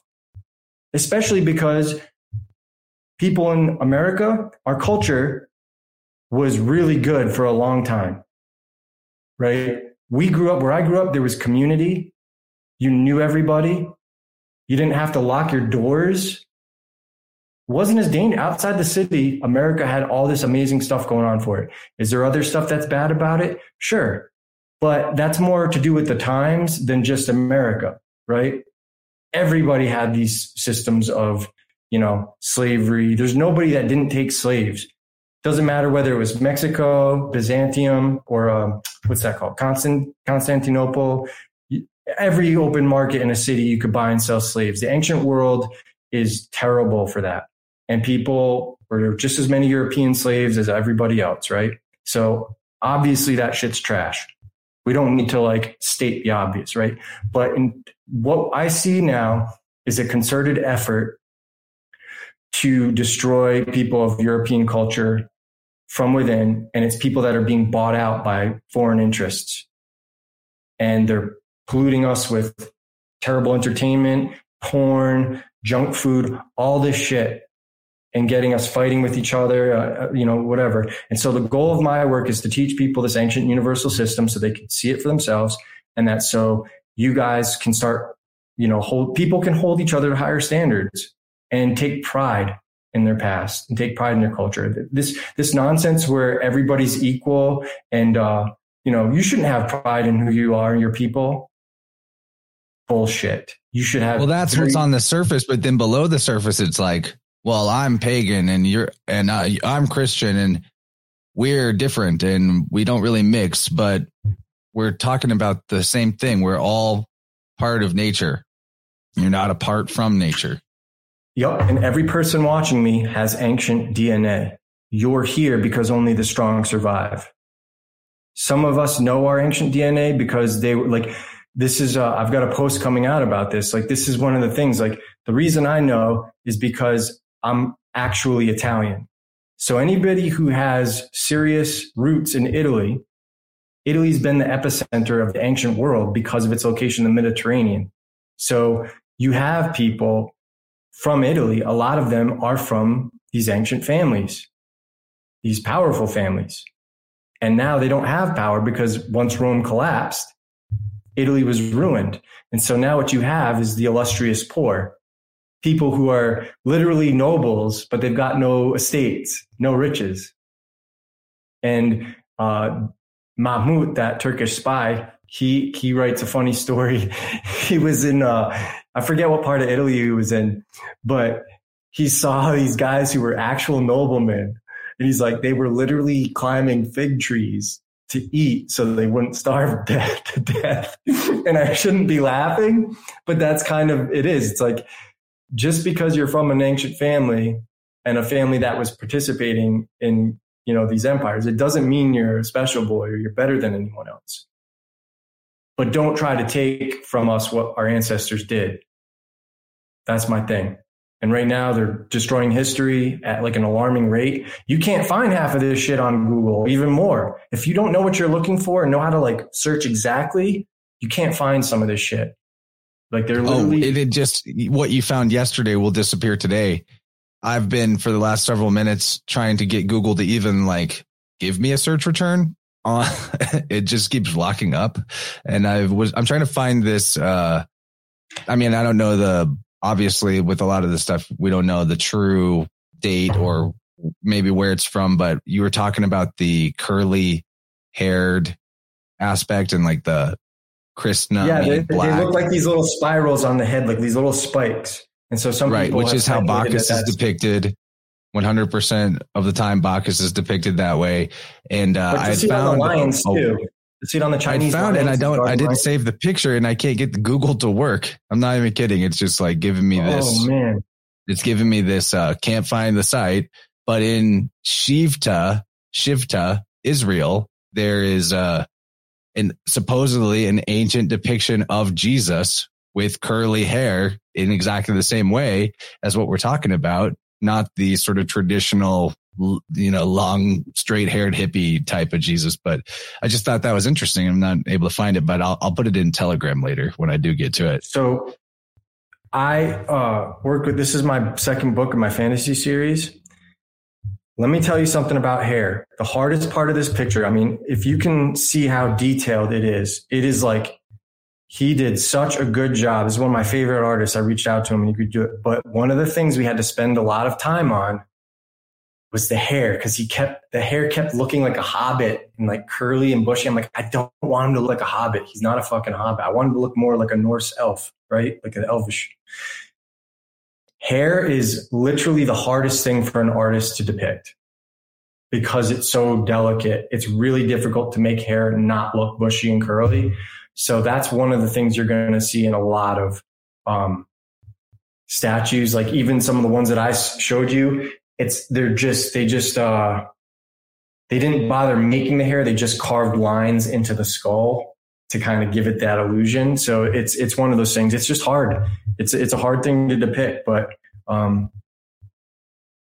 I wouldn't judge something like a lot of the busts that I didn't include in some of my work. They look like cartoon characters. Like there's no human alive that looks like some of these statues. You know what I mean? So it's kind of like trying to compare, like, would you try to compare Americans by going through old Simpsons episodes? No, they have 3 fingers aside from the thumb, like, so there's stuff that like you just have to look at from an artistic perspective, that there's a lot of shit out there that's not actually realistic, but the stuff that is realistic in real life. Oh, there you go. Oh, this hey, is a Numidian that looks like Yova. That's Yova. That's Numidian, supposedly. So curly hair and the horse. Yeah. So that's freaking, go look. Can you go on that wiki? Are you able to? So that's King. No, I'm having weird internet problems. I can't open anything that's not already open. That's King Juba. But if you look how it's spelled in Greek and pronounced, it's Yova, which is Job. What? You're talking about Job? Yeah. Isn't that interesting? How we've got Tetragrammaton as a king, and you don't think that's astrotheology? And what's one of the grossest, egregious pronunciations that you hear people say? The book of Job. How is Job written? Iota, Omega, Beta, Yov, Jove. Don't ever, if you're a Christian, it's time to raise the standards for you. Stop saying Book of Job. It's Book of Yov. You can pronounce it correctly. You have permission from the universe to actually say things the way they're supposed to be said, so people can actually know what you're talking about. Yova. Yova, Yuba, king of Numidia. And there's another one to look up. I think it's his predecessor, Bocchus. I mean, if you can't see that that's Bacchus, I don't know what to tell you. Look up these Numidian kings, guys. I might even have a picture of one. You probably do. There's what is his name? I know I have him somewhere. I'm going to type in Numidian kings. And I'll tell you what it is. Oh, we got a how dare you. Oh, you, sir. How dare you? Oh, how dare you? Fucking Jortonians are coming. Oh man, where is this guy? That it's the can you see on your wiki who that I know that's King Yuba, but let me just say, you mean King Juba. No, I don't know what's up with my internet, but I just get. We've been having some glitches. Something is like doesn't want us to do this. I broke Google by trying to show you guys curly hair Jesus. It's just broke. Yeah. So that guy, it's Mercury Gatorade for sure. I think it was the first king of Numidia. First king of Numidia. Oh, there it is. Massinissa. Okay. Give me a second. Oh, isn't it interesting? Nisa? Where have we heard that? Nice. Masi? Messi? Moshe? Messiah? Something's not adding up here. That's one thing I really liked in Terminalia, your 6th book, about all the Messiah, Moshe, MSE, MSH words going on in the Americas. Yeah, isn't that awesome? Well, so that's what's exciting about this. Oh man, why can't I find this, dude? This is really, I mean, you can see he's clearly like a Celtic vibe. I just want to show you this. Like, this is a bust of him, right? But like, this is literally like some of this shit. This is a painting. That doesn't matter. Dude, it's like you said, every time you try to go find something, it's gone, man. It's literally, and it's gone.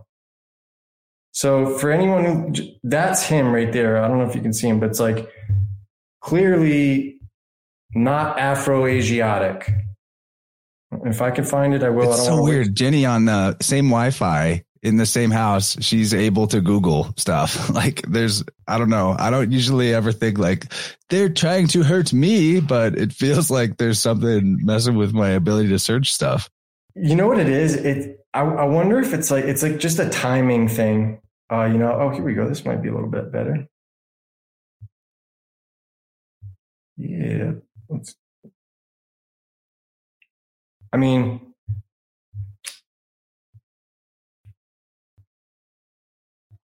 Come on now. It's okay. We're all hanging out. We're having a good time. This is live TV.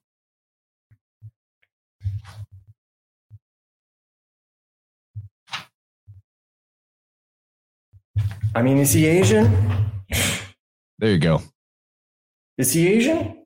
Is he African? Come on, guys. This is why they have the same, there's this genetic affinity between the Berbers or the Numidians and the Finnish. That guy looks like you. Like I would literally kill to be able to. So I'm part American. I'm Aniunwaya. I'm part American Indian, and so I don't have the ability to grow a good beard. It pisses me off. Not gonna lie, but it is cool to kind of have that Celtic. One of my ancestors is from France, so from Gaul, and they grew over here because the French were allied with what they call the Cherokee. But that Cherokee is that they didn't know that means like Creek language or some shit. That's what they call this because they didn't know what we spoke. Creek? That sounds like Greek. Greek, yeah, Grecian. Cretan. The third letter of the alphabet? It's a C. But what's the third letter of the Greek alphabet? Oh, it's gamma. It's a G. C and G. They completely interchange. Your mouth does the same thing. Greek and Creek. It's the same fucking thing. It is so wild when you think about that. And so one of the things I've been looking at on my Substack is I've been exploring the ability of like where does this diffusion come from, right? So like even like I've got a post. This is coming out from a later post, but like you see like this is the dates and roots of the so-called Norse, which even the status quo concedes begins in Britain, right? 793 AD, 795, 820. And you can see it's almost the same as the Empire of Genoa, right? They go up through here, Denmark and stuff, and they get up to Finland, all that stuff. This is the Baltic states. You have Norway, Sweden, Finland, right? But you got to remember, they're freaking like 60-degree north latitude, dude. You know how cold winter is there? I don't think you're surviving that without advanced technology. Well, I guess you could call it technology, but you know what I mean? Like advanced, yeah, you could probably survive as a man with like some fur skins and all that stuff. But like when you start thinking of like little children and babies and doing the stuff that you need to do, like, I don't think they can survive in these harsh environments. So I think what they were doing is they were just going from them in the southern time months. And I think the reason they knew where all the fucking, why can't I think of them? I want to say chapel, but not. What is monasteries? The reason they knew everything is because they're all part of the same fucking thing. And I think those stories are greatly exaggerated about Vikings, like in terms of the bloodlust and stuff. No, it's probably like, you took this from us. You kicked us out of here, motherfucker. We're getting some of our shit back. Because if you look at the Abacadariums, the freaking Anglo-Saxon runes and all that stuff, it's like the same thing. I mean, you can see a little bit of Greek in there. You can see a little bit of, it looks like it might have given way to what some of the Russians use in like that Cyrillic and stuff. But then they allegedly go to Iceland. But what is also on the table? The Irish monks were in Iceland and they were all speaking Latin. And they left eventually and the Vikings took over, but it was Irish monks. That's Ireland right there. And then came over to Greenland. And the Irish had the use of the alphabet and the Latin. They were like, they were people were being sent there for education on reading and writing. Am I not wrong about that? Yeah. Britain was known. Like that's where the Gauls would send everybody. So you have like Amsterdam and shit. Like the Gauls were all sending their people to Britain to be educated by the Druids. So some of these accounts from the Druids, I know it's disgusting, but I wonder how legit it is. Like if they were really as bad as some of them churn my stomach, but I also see it with the Mexican culture too, because allegedly they believed in the transmigration of the soul. So they didn't actually think you were just as killed. Buddhism does. Yeah. Like they were. Yeah. And so like the idea is, well, and this is kind of sick, but you see it in Satanism too. It's like, we're not killing him. We're just sending him on a different part of his journey. He can't be killed. So there is truth to it, but their application of it is like really perverted. Like, oh, you just come back. And one of the things I know, and when you have the whole doctrine of like, whoever suffers hardest is the most special boy.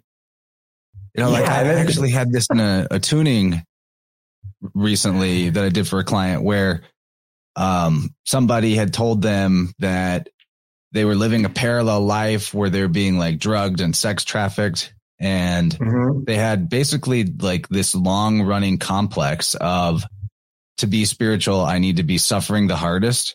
And so like their body's responding to that, you know, even especially with some of the weird beliefs that have been put in their head from other so-called like healers and like quantum fixers and whatever.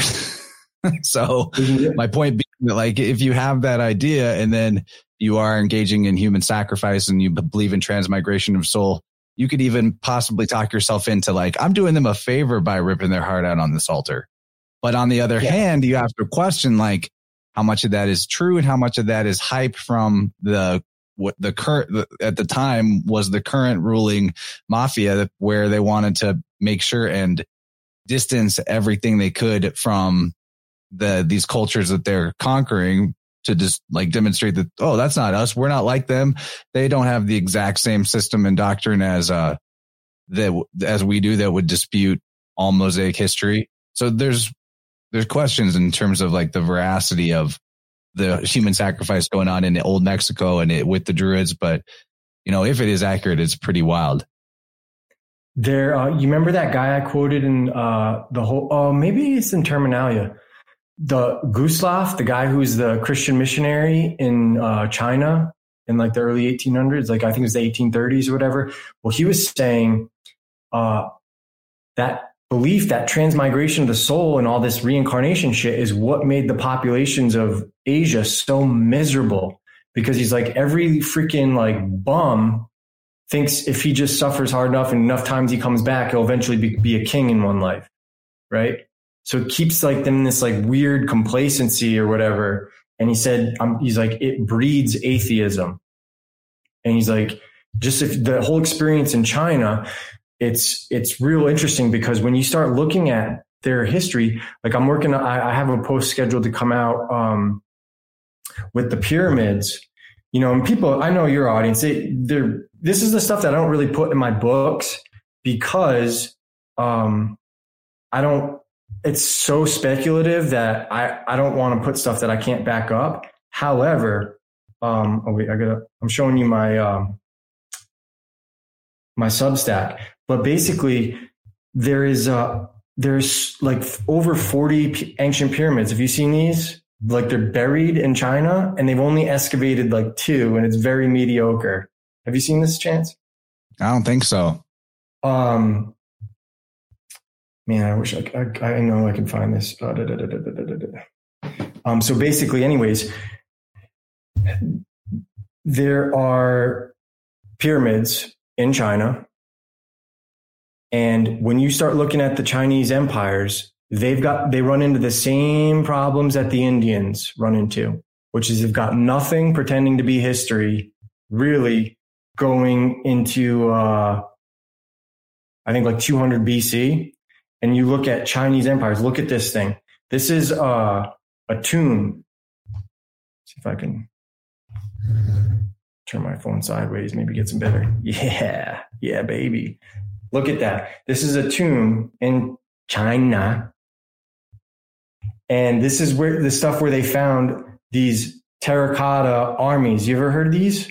It's like very much like a stupa or tumuli to have a burial chamber under a tower. Yes. And so you're wondering how all this shit went down in China. You stoop over, stoop down. That's straight from the Pictish towers and the British or the Buddhist stupas. Yep. And it looks like get down on hands and knees to get in there. You have to stoop. Yeah. And look, the 4 horses, the seasons, all that stuff. These terracotta armies are crazy, man. This stuff is like, this is a post that's going to come out in like 3 months. So I'm showing it now, some of it, but like, look, what happened? How dare you? Like, look at these mounds, dude. And they're all pyramids. You know what the Chinese government's saying? Well, we don't want to destroy them because we don't have the technology to excavate them properly. Okay, then that goes into other stuff. But I just wanted to show you that because your audience might be interested in that. I'm sure a lot of them they're familiar with that for sure. But Chance dropped out, or am I just front? Oh, I'm sorry, I left you big. Oh no, okay. I just wasn't sure if you dropped out. I'll keep going. I got more stuff. I was trying to interact with the chat, but I'm having more tech issues. I had to do it through my phone. Thing. But going back to this stuff, what if this stuff is colonized by Egypt? What if China is colonized by the Americas, not the other way around, and that's why they look Asian? I don't know, but I'm telling you, there's the stuff that we're seeing in Mexico, right? That's going to be in the book, the terminology and stuff. Especially when you narrate that, like, dude, it's there. There is diffusion. How is it getting there? And it's either real or it's part of the cover up, and all of it's fake. And all these are just modern accounts. But I wanted to read something to you from Lempriere's classical dictionary. I know you've seen this because I think you've read it in our audiobook, but I don't think the audience has heard this. The inhabitants, he's talking about the Greeks. The inhabitants were a rude and barbarous race, living in forests and caves, ignorant of agriculture, without cities or social regulations of any kind, and unacquainted even with the use of fire. Their general name was Graici. In confirmation of this last remark, we have nothing but a few scattered passages in ancient writers, which, however, are fully to the point. Alcman, and after him Sophocles, speak of the Greci or Graici, because it's AI, as the progenitors of the Hellenes or Hellenes. To the same purport are Aristotle, the Parian marble, and Eusebius, as also Apollodorus. These authorities at first view may seem to relate only to the Hellenists as a portion of the main race, but it must be recollected that the authors cited used the term Hellenes in the meaning which it bore in the later age when it designated the whole Grecian community, to say nothing of the manifest traces of a common origin in the different dialects throughout the land. Graici, therefore, was a general appellation for the original inhabitants. In Greece, however, it gradually disappeared and was succeeded by the name of Hellenes, and remained in Italy during every subsequent period in the mouths of the Latins as the appellation by which they characterized their eastern neighbors. This admits of an easy solution if we suppose, as the facts themselves fully warrant, that the inhabitants of Italy were indebted to the Pelagi for the first knowledge which they received of the inhabitants of Greece. Now, I take exception with that last part because the Pelagi is what the Greeks called the Phoenicians. And other people have sussed out the fact that the Phoenicians civilized the Greek, not the other way around. So the big thing that I'm claiming that I've never seen, actually, it's not true. I have seen one account of one man who was like, the Greek, Latin is not descended from Greek. I forget who his name is. I did cite him, but it was just a very brief thing because I haven't read deeply into his work. I saw an account of him, and a lot of this stuff is from like hundreds of years ago, so it's hard to track down some of these sources. But there are people, but I've never seen anyone living. Let's say that there's no other person alive that I've seen say Greek is not the parent of Latin. And the reason I did that, I've come to this conclusion, is because we've seen in our upcoming book that's going to be coming out with the Audible, the Celtic, the Roman, and the Sanskrit have such affinity that it's impossible they're not connected. All of the other languages have all the qualities of what happens to a language as it gets improved upon and spread out and all this other stuff. Sanskrit stayed perfect. It stayed a priestly language. It stayed a language that conformed to all of its own rules, which tells me it's not a language that was disseminated amongst the people, which means it couldn't have been a language of conquest, especially when the Brahmins were forbidden to leave their lands. So how would it have gotten to the Mediterranean and to Britain if the people who were responsible for doing it and taking it there were forbidden to go there in the first place? That's why I think all this shit is going down. And you see places like, Mauritania, they say it means lands of the Moors. No, Maur is Phoenician. It means great, right? Prince. And you see this in the British kings. Condo Maurus, Quis Maurus, Combolo Maurus, Induccio Maurus, Verido Maurus, Tutto Maurus, right? Mauritania is the land of Mars, or the land of the great, and that because that's where Mars comes from, Maur, god of war, Tur, Sir, the Lord. So that's one of the things that I wanted to bring up, in that term Berber. It has no ethnological value, just like Moor has no ethnological value. It's basically a term like barbarian, but in those days it meant stranger or foreigner.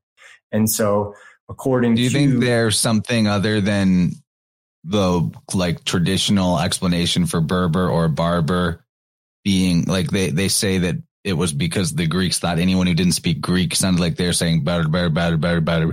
And that's seriously, that's what modern academic scholars say the origin of barber or barbarian is. Yeah, that's the Latin too. The Latin, they didn't mean, it wasn't like you were a savage. It was more of like they're a stranger. They're not from. Yeah. They don't speak Greek. So it sounds like gibberish. And that's where the term Berber comes from, according to the mainstream.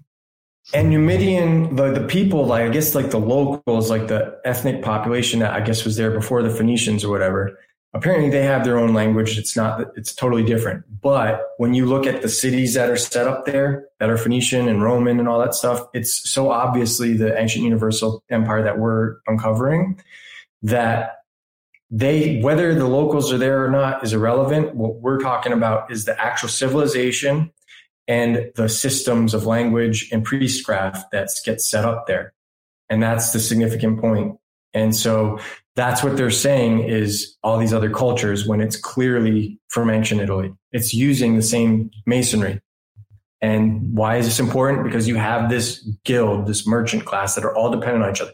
You have the priests for the astronomy and the languages and all that stuff, right? That's why the sailors got the holy language. You have the navigators who take them to and fro. You have the masons that build all their temples in accordance with their knowledge. And then you have the merchants who get set up at every port to do the business and make the money so that when they go and mine, and you could probably include the miners too, because that's what made Etruria prominent, is its ability to smelt iron. And that's another thing. So if you go to a foreign land and you see they don't have the ability to smelt metals, well, then maybe that diffusion is not coming from Etruscans. Or he who smelt it dealt it. Right, because that's one of the hiccups, or one of the wrenches in our wheel, if you will, is in the cogs, is that when the Spaniards got to America, the Mexicans didn't know how to smelt iron. They didn't know how to even mine it, despite having iron-rich mines. So then they were like, well, why is their religious customs, why is their mythoses the same as Judaism and Christianity? Why do they have the flood story of Noah, right? It's Cox, right? Same thing. He sends out a fucking vulture instead of a raven. He sends out a hummingbird instead of a dove, but it's the same friggin' story. How do they have this? He's even the one who gives them winemaking. Yeah. They have Which I'm not even sure they makes sense. Do they even have grapes? No, they had, well, in the North they do, but the Concord grapes that we have in North America, a lot of them are grapes in North America. They're too sweet for wine. That's why you don't really see a lot of like North American varietals, even though they're delicious. The best. Maybe not as well. One thing about Noah is that he super into winemaking. Sounds a lot like Bacchus. Yeah, it does. And so that's my thing, is like, how are they getting that? Maybe this didn't come from the Phoenicians or the Europeans. Maybe it actually did come from the Asians or the Indians, right? But then you have the problem with, well, there's the navigation problem. Now you have these people from Thailand who, and possibly Java and all that, those islands, they went to these islands. That's what the Peloponnesians are, right? And you get these, they made it to like Hawaii and all these places all along the Pacific. But you don't really see them, getting to America till much later. And the question is like, well, is that true or is that false?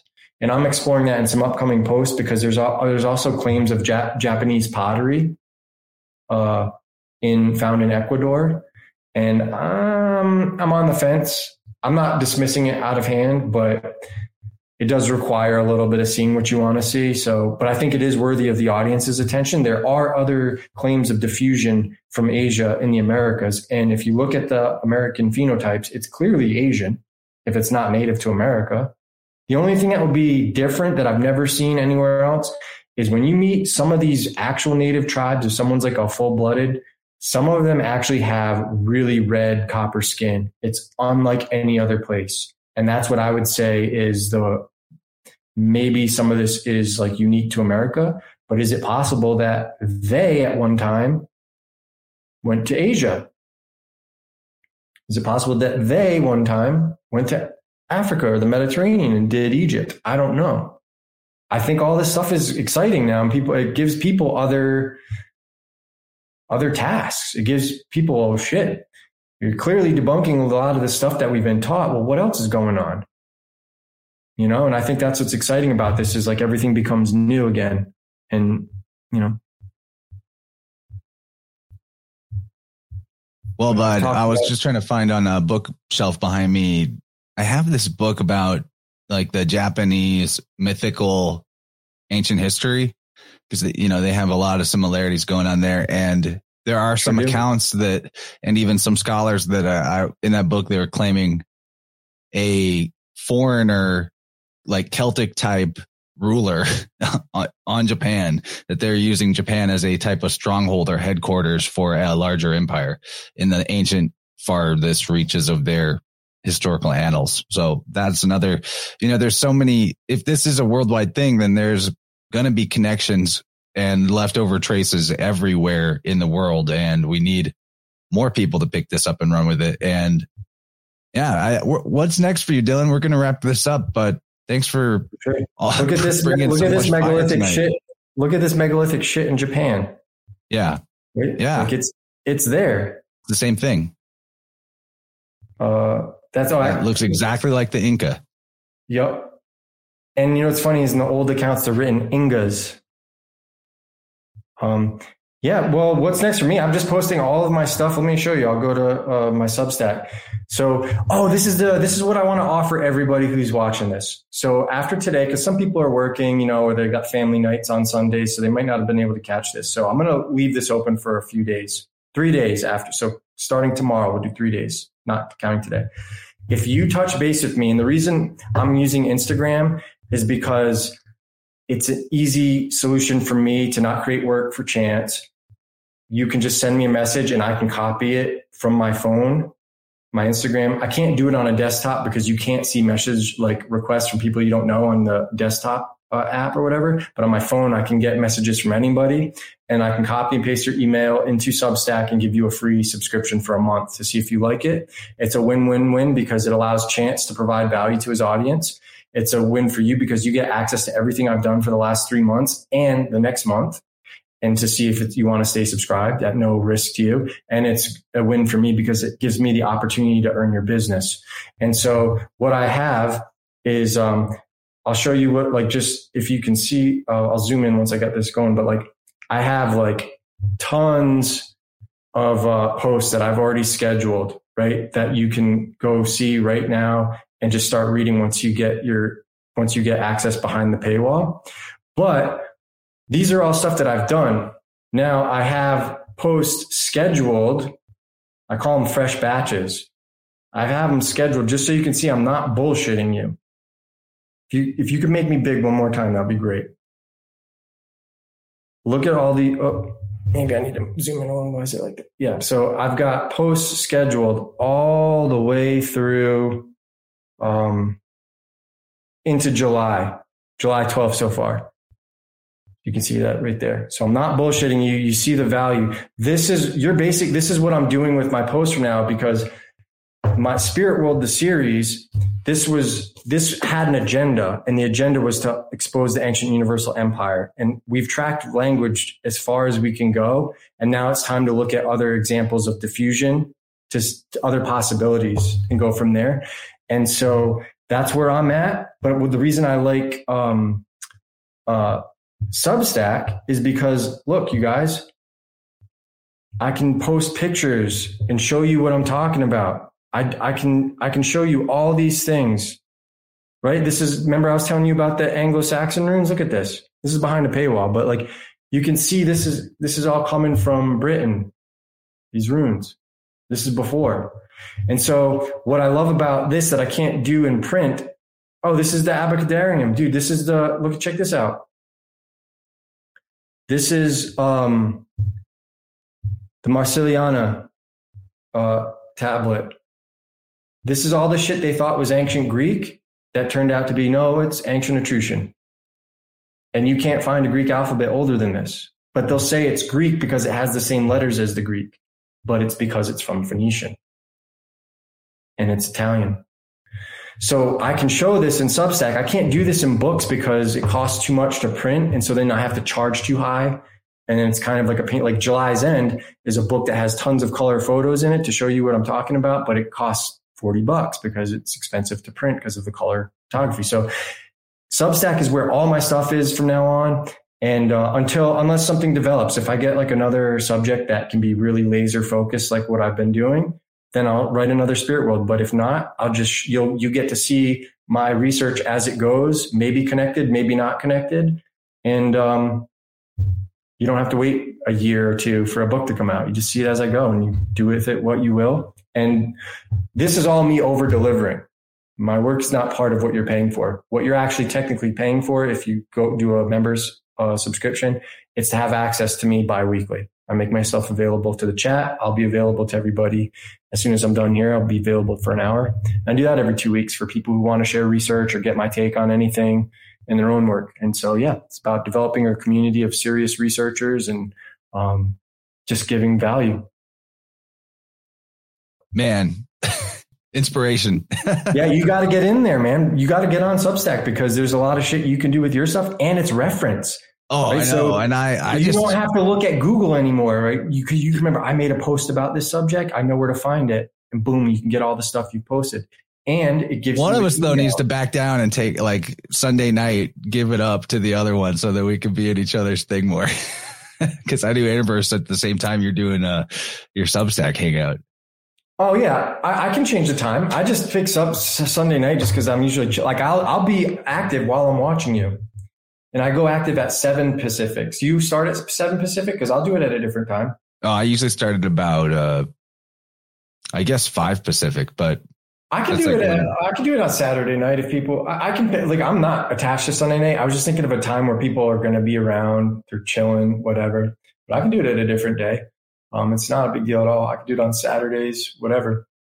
But yeah, we'll let the chat decide, if people come members and they say, hey, we want you have to be a paid member to comment. That's another thing I love about this Substack is you can make sure that if someone's commenting, that's somebody who supports you. So it's worth giving them your time and attention. It's not some random on the internet trashing your work. If it's legit criticism, it's from somebody who supports you, and that's good, but, you should get on there because for all the work you do, you can post your podcast there. It's like Patreon, but better. And you get paid within a couple of days when someone subscribes. Like there's no waiting for anything. And you have an audience, just start building it there. You can put your podcast up there. It's really cool. If you ever want me to do like a FaceTime where I show you, just let me know and we'll get it going. But for other researchers out there, because I know your channel is primarily a lot of researchers, not so much audience. Like I feel like a lot of people who watch you. That's what I love about them. Are like my competition. So do you, if I thought about it like a competition, but we are like kind of competitors. So what I would tell you guys, if you're not on Substack, you have to be on Substack because it allows you to circumvent shadow banning. Everyone who signs up has to give an email. You then, when you send your posts out, it goes directly to their email and you can export that file. So if Substack goes down, you can take all of your audience to another platform. Trust me, guys, get on there, start building that because it's changing the publish industry, right? And it's awesome. There's so much content on there, so much value. And, you guys who are researchers, you can use it in your work, right? You might have a book you're writing and one of my posts is related to it and you can source it. And I'm not writing a book on that subject, so I'm not going to do anything beyond the little post that I did on Substack. Who cares? It's just a really good thing. And if there's any like serious researchers who are actually doing posts on Substack and you want to trade subscriptions, you can do that too. You can say, hey, let's trade for a month to see if we like each other's work. And you just give each other free subscriptions. It's so fucking cool, dude. I know what's going to happen next is the Spirit World podcast will be a Substack thing. Yeah, it's called Interverse. No, but you just always got so much with the fresh batches. That's why I think we just need it to be its own thing and like monthly or weekly or what. Yeah, maybe. And also Interverse. Maybe it's a lot of work. Like I don't take days off. Like so I'm saying I'll produce it for you. Oh, yeah. Talk shop later. Yeah, we can talk that. Yeah, if it's something you think that I can do and do successfully, even if it's like, 15-minute posts or 15 minutes. Exactly. Yeah, it can be anything. It can be anything. We could experiment with it. Yeah. No, I'm down, dude. Like Substack has energized me because I love. I can tell. I'm all foggy from a head cold, and you just carried this whole thing like a champion. Well, I mean, I'm not trying to do that. I just like to over prepare because I love giving value. When I can give fucking value, dude, I feel so good about myself. But I haven't had a lot of things in life that I've ever been able to provide value to people. Like I really like win-win-win deals. I hate when somebody does business with me and then they walk away like feeling like somebody got the short end of the stick. I hate that. So my entire life, I don't go into businesses where somebody has to lose. I hate that. And so this is like the first time in a long time I found something like, yes, I can give free shit and earn your business. Because if you like it and you say subscribe, then I win. Man, it's been a really good time. We're gonna have to end somewhere though. Yeah, dude, thanks for having me on. And make sure everybody goes and checks out Topher on Friday. He's got one that just came out on this past Friday with me. That's a really cool. It's super good. He did a great job of pulling out some more kind of personal stuff out of you that I think people, if they like your work and like you, they're going to enjoy that conversation. TopherHQ.com. Yeah. And hopefully he'll do a show with you soon because, I'm trying to get people to have you on because real talk, Chance Garton's going to be the GOAT. I'm not going to be doing this forever. Chance Garton's got to be the GOAT at some point. He's been trained well. Once this notebook is full, we'll make a book out of it and we'll get somewhere. Hell yeah. Yeah. Then you can be a guest on my podcast if I ever have one or something like that. Your podcast, I'm going to produce it. You just have to show up and share research. And I'll drive, Yeah. That's like, we should do that. Yeah. And then maybe you like comment and stuff. So I don't, cause like the part of my thing is I get so burned out doing like, I'm going to like it takes a lot out of you, man. Podcasts are hard. Like I have a lot of respect for you guys, especially you guys who are doing like multiple shows a week. I do like one a week and I'm like, I don't smoke, but if I did, I'd need a cigarette, Yeah. Wow. Well, man. All right. We're going to call it here, guys. All right, guys. Thank you so much for supporting Chance and being here. We really appreciate you because without the viewership, there's no reason to do this. It's just be us talking to the void. So the fact that people are here, thanks for supporting Chance. He gives me a platform. Chance changed my life, you guys. Chance put me in touch with Crow. I don't know what I would have done if I didn't have something going on because of Crow, right? That first episode we did, Pop My Sales, I lost my jobs in the COVID, and the industry that I worked in. I'll never get back to that. The psyche's gone. So my whole life plan for the last 5 years has been upended. So now I just focused on, or for the future for 5 years, what I was going to plan to do, work hard and save and get a property. This is what all I've been doing full time, and it wouldn't have been possible without Chance Garton. So please show your gratitude and keep supporting Chance because he helps people. Well, man, I will say, there's been a few times in my life where the inner voice, whatever you want to call it, God whispering in your ear or guardian angel or who knows what. But there was for sure back in 2019 when I came across your work, before I'd even really cracked into the books, I got this like really strong. It was the exact same as when I came across Eileen's work with the tuning forks that ended up being huge for me. I got that voice about your work when I just came across you on Instagram. Something was like, you need to help this guy. He's going to help you. It's a win-win-win-win, as you just described. It's got to happen. Yep. We'll take care of each other. At that point, my entire strategy was like, okay, well, I got to like earn some trust and credibility with this person and build up a relationship, and we could work together. And it's like, it was so radically true. And what's cool is we're literally business partners now. Like you supporting, like if you buy the audiobook, Chance gets his royalty. So you're supporting both of us. Like we're literal business partners. And it's exciting. And, and I've been accused. I've even received accusations of, taking stances just because I could make money off of your work. So that's why I support certain ideas. Like, he didn't do the first two. I had someone else doing the first two. And, so he didn't if Chance didn't help me, I wouldn't have been able to do 3 motherfucking books in the last year.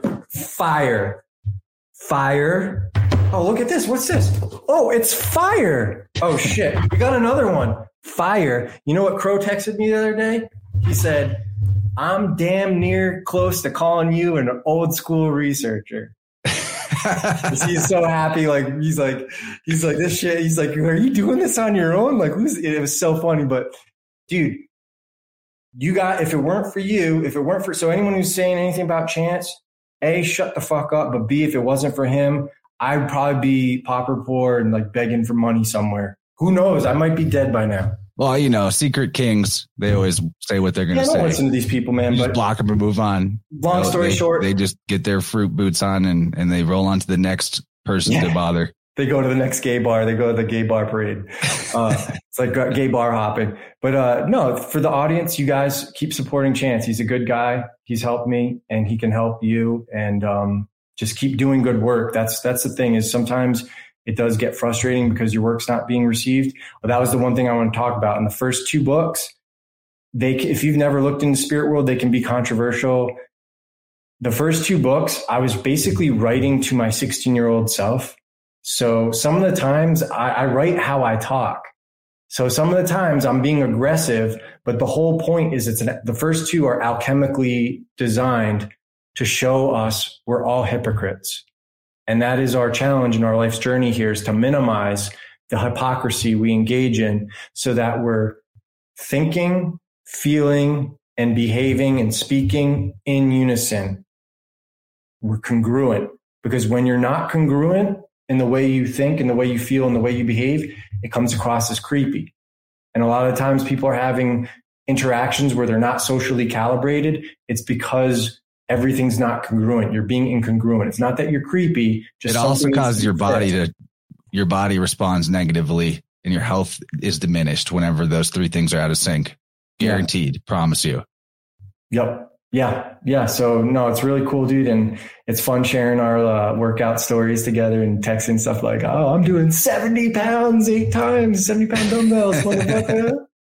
Yeah, dude. Dylan put me on a workout program. I've been getting legitimate gains. Tomorrow's leg day. Cool. Wish me luck. Yeah. Good luck. Yeah. Tomorrow is leg day for me too. Yeah. Awesome. It's good, dude. So thank you. And thanks to your audience, and I hope everyone has an amazing rest of your Sunday night. And I'll see you, for those of my members of my Substack, we'll see you in the chat after this. Beautiful. Thanks, man. Much love, brother. Likewise, dude. Much love to you.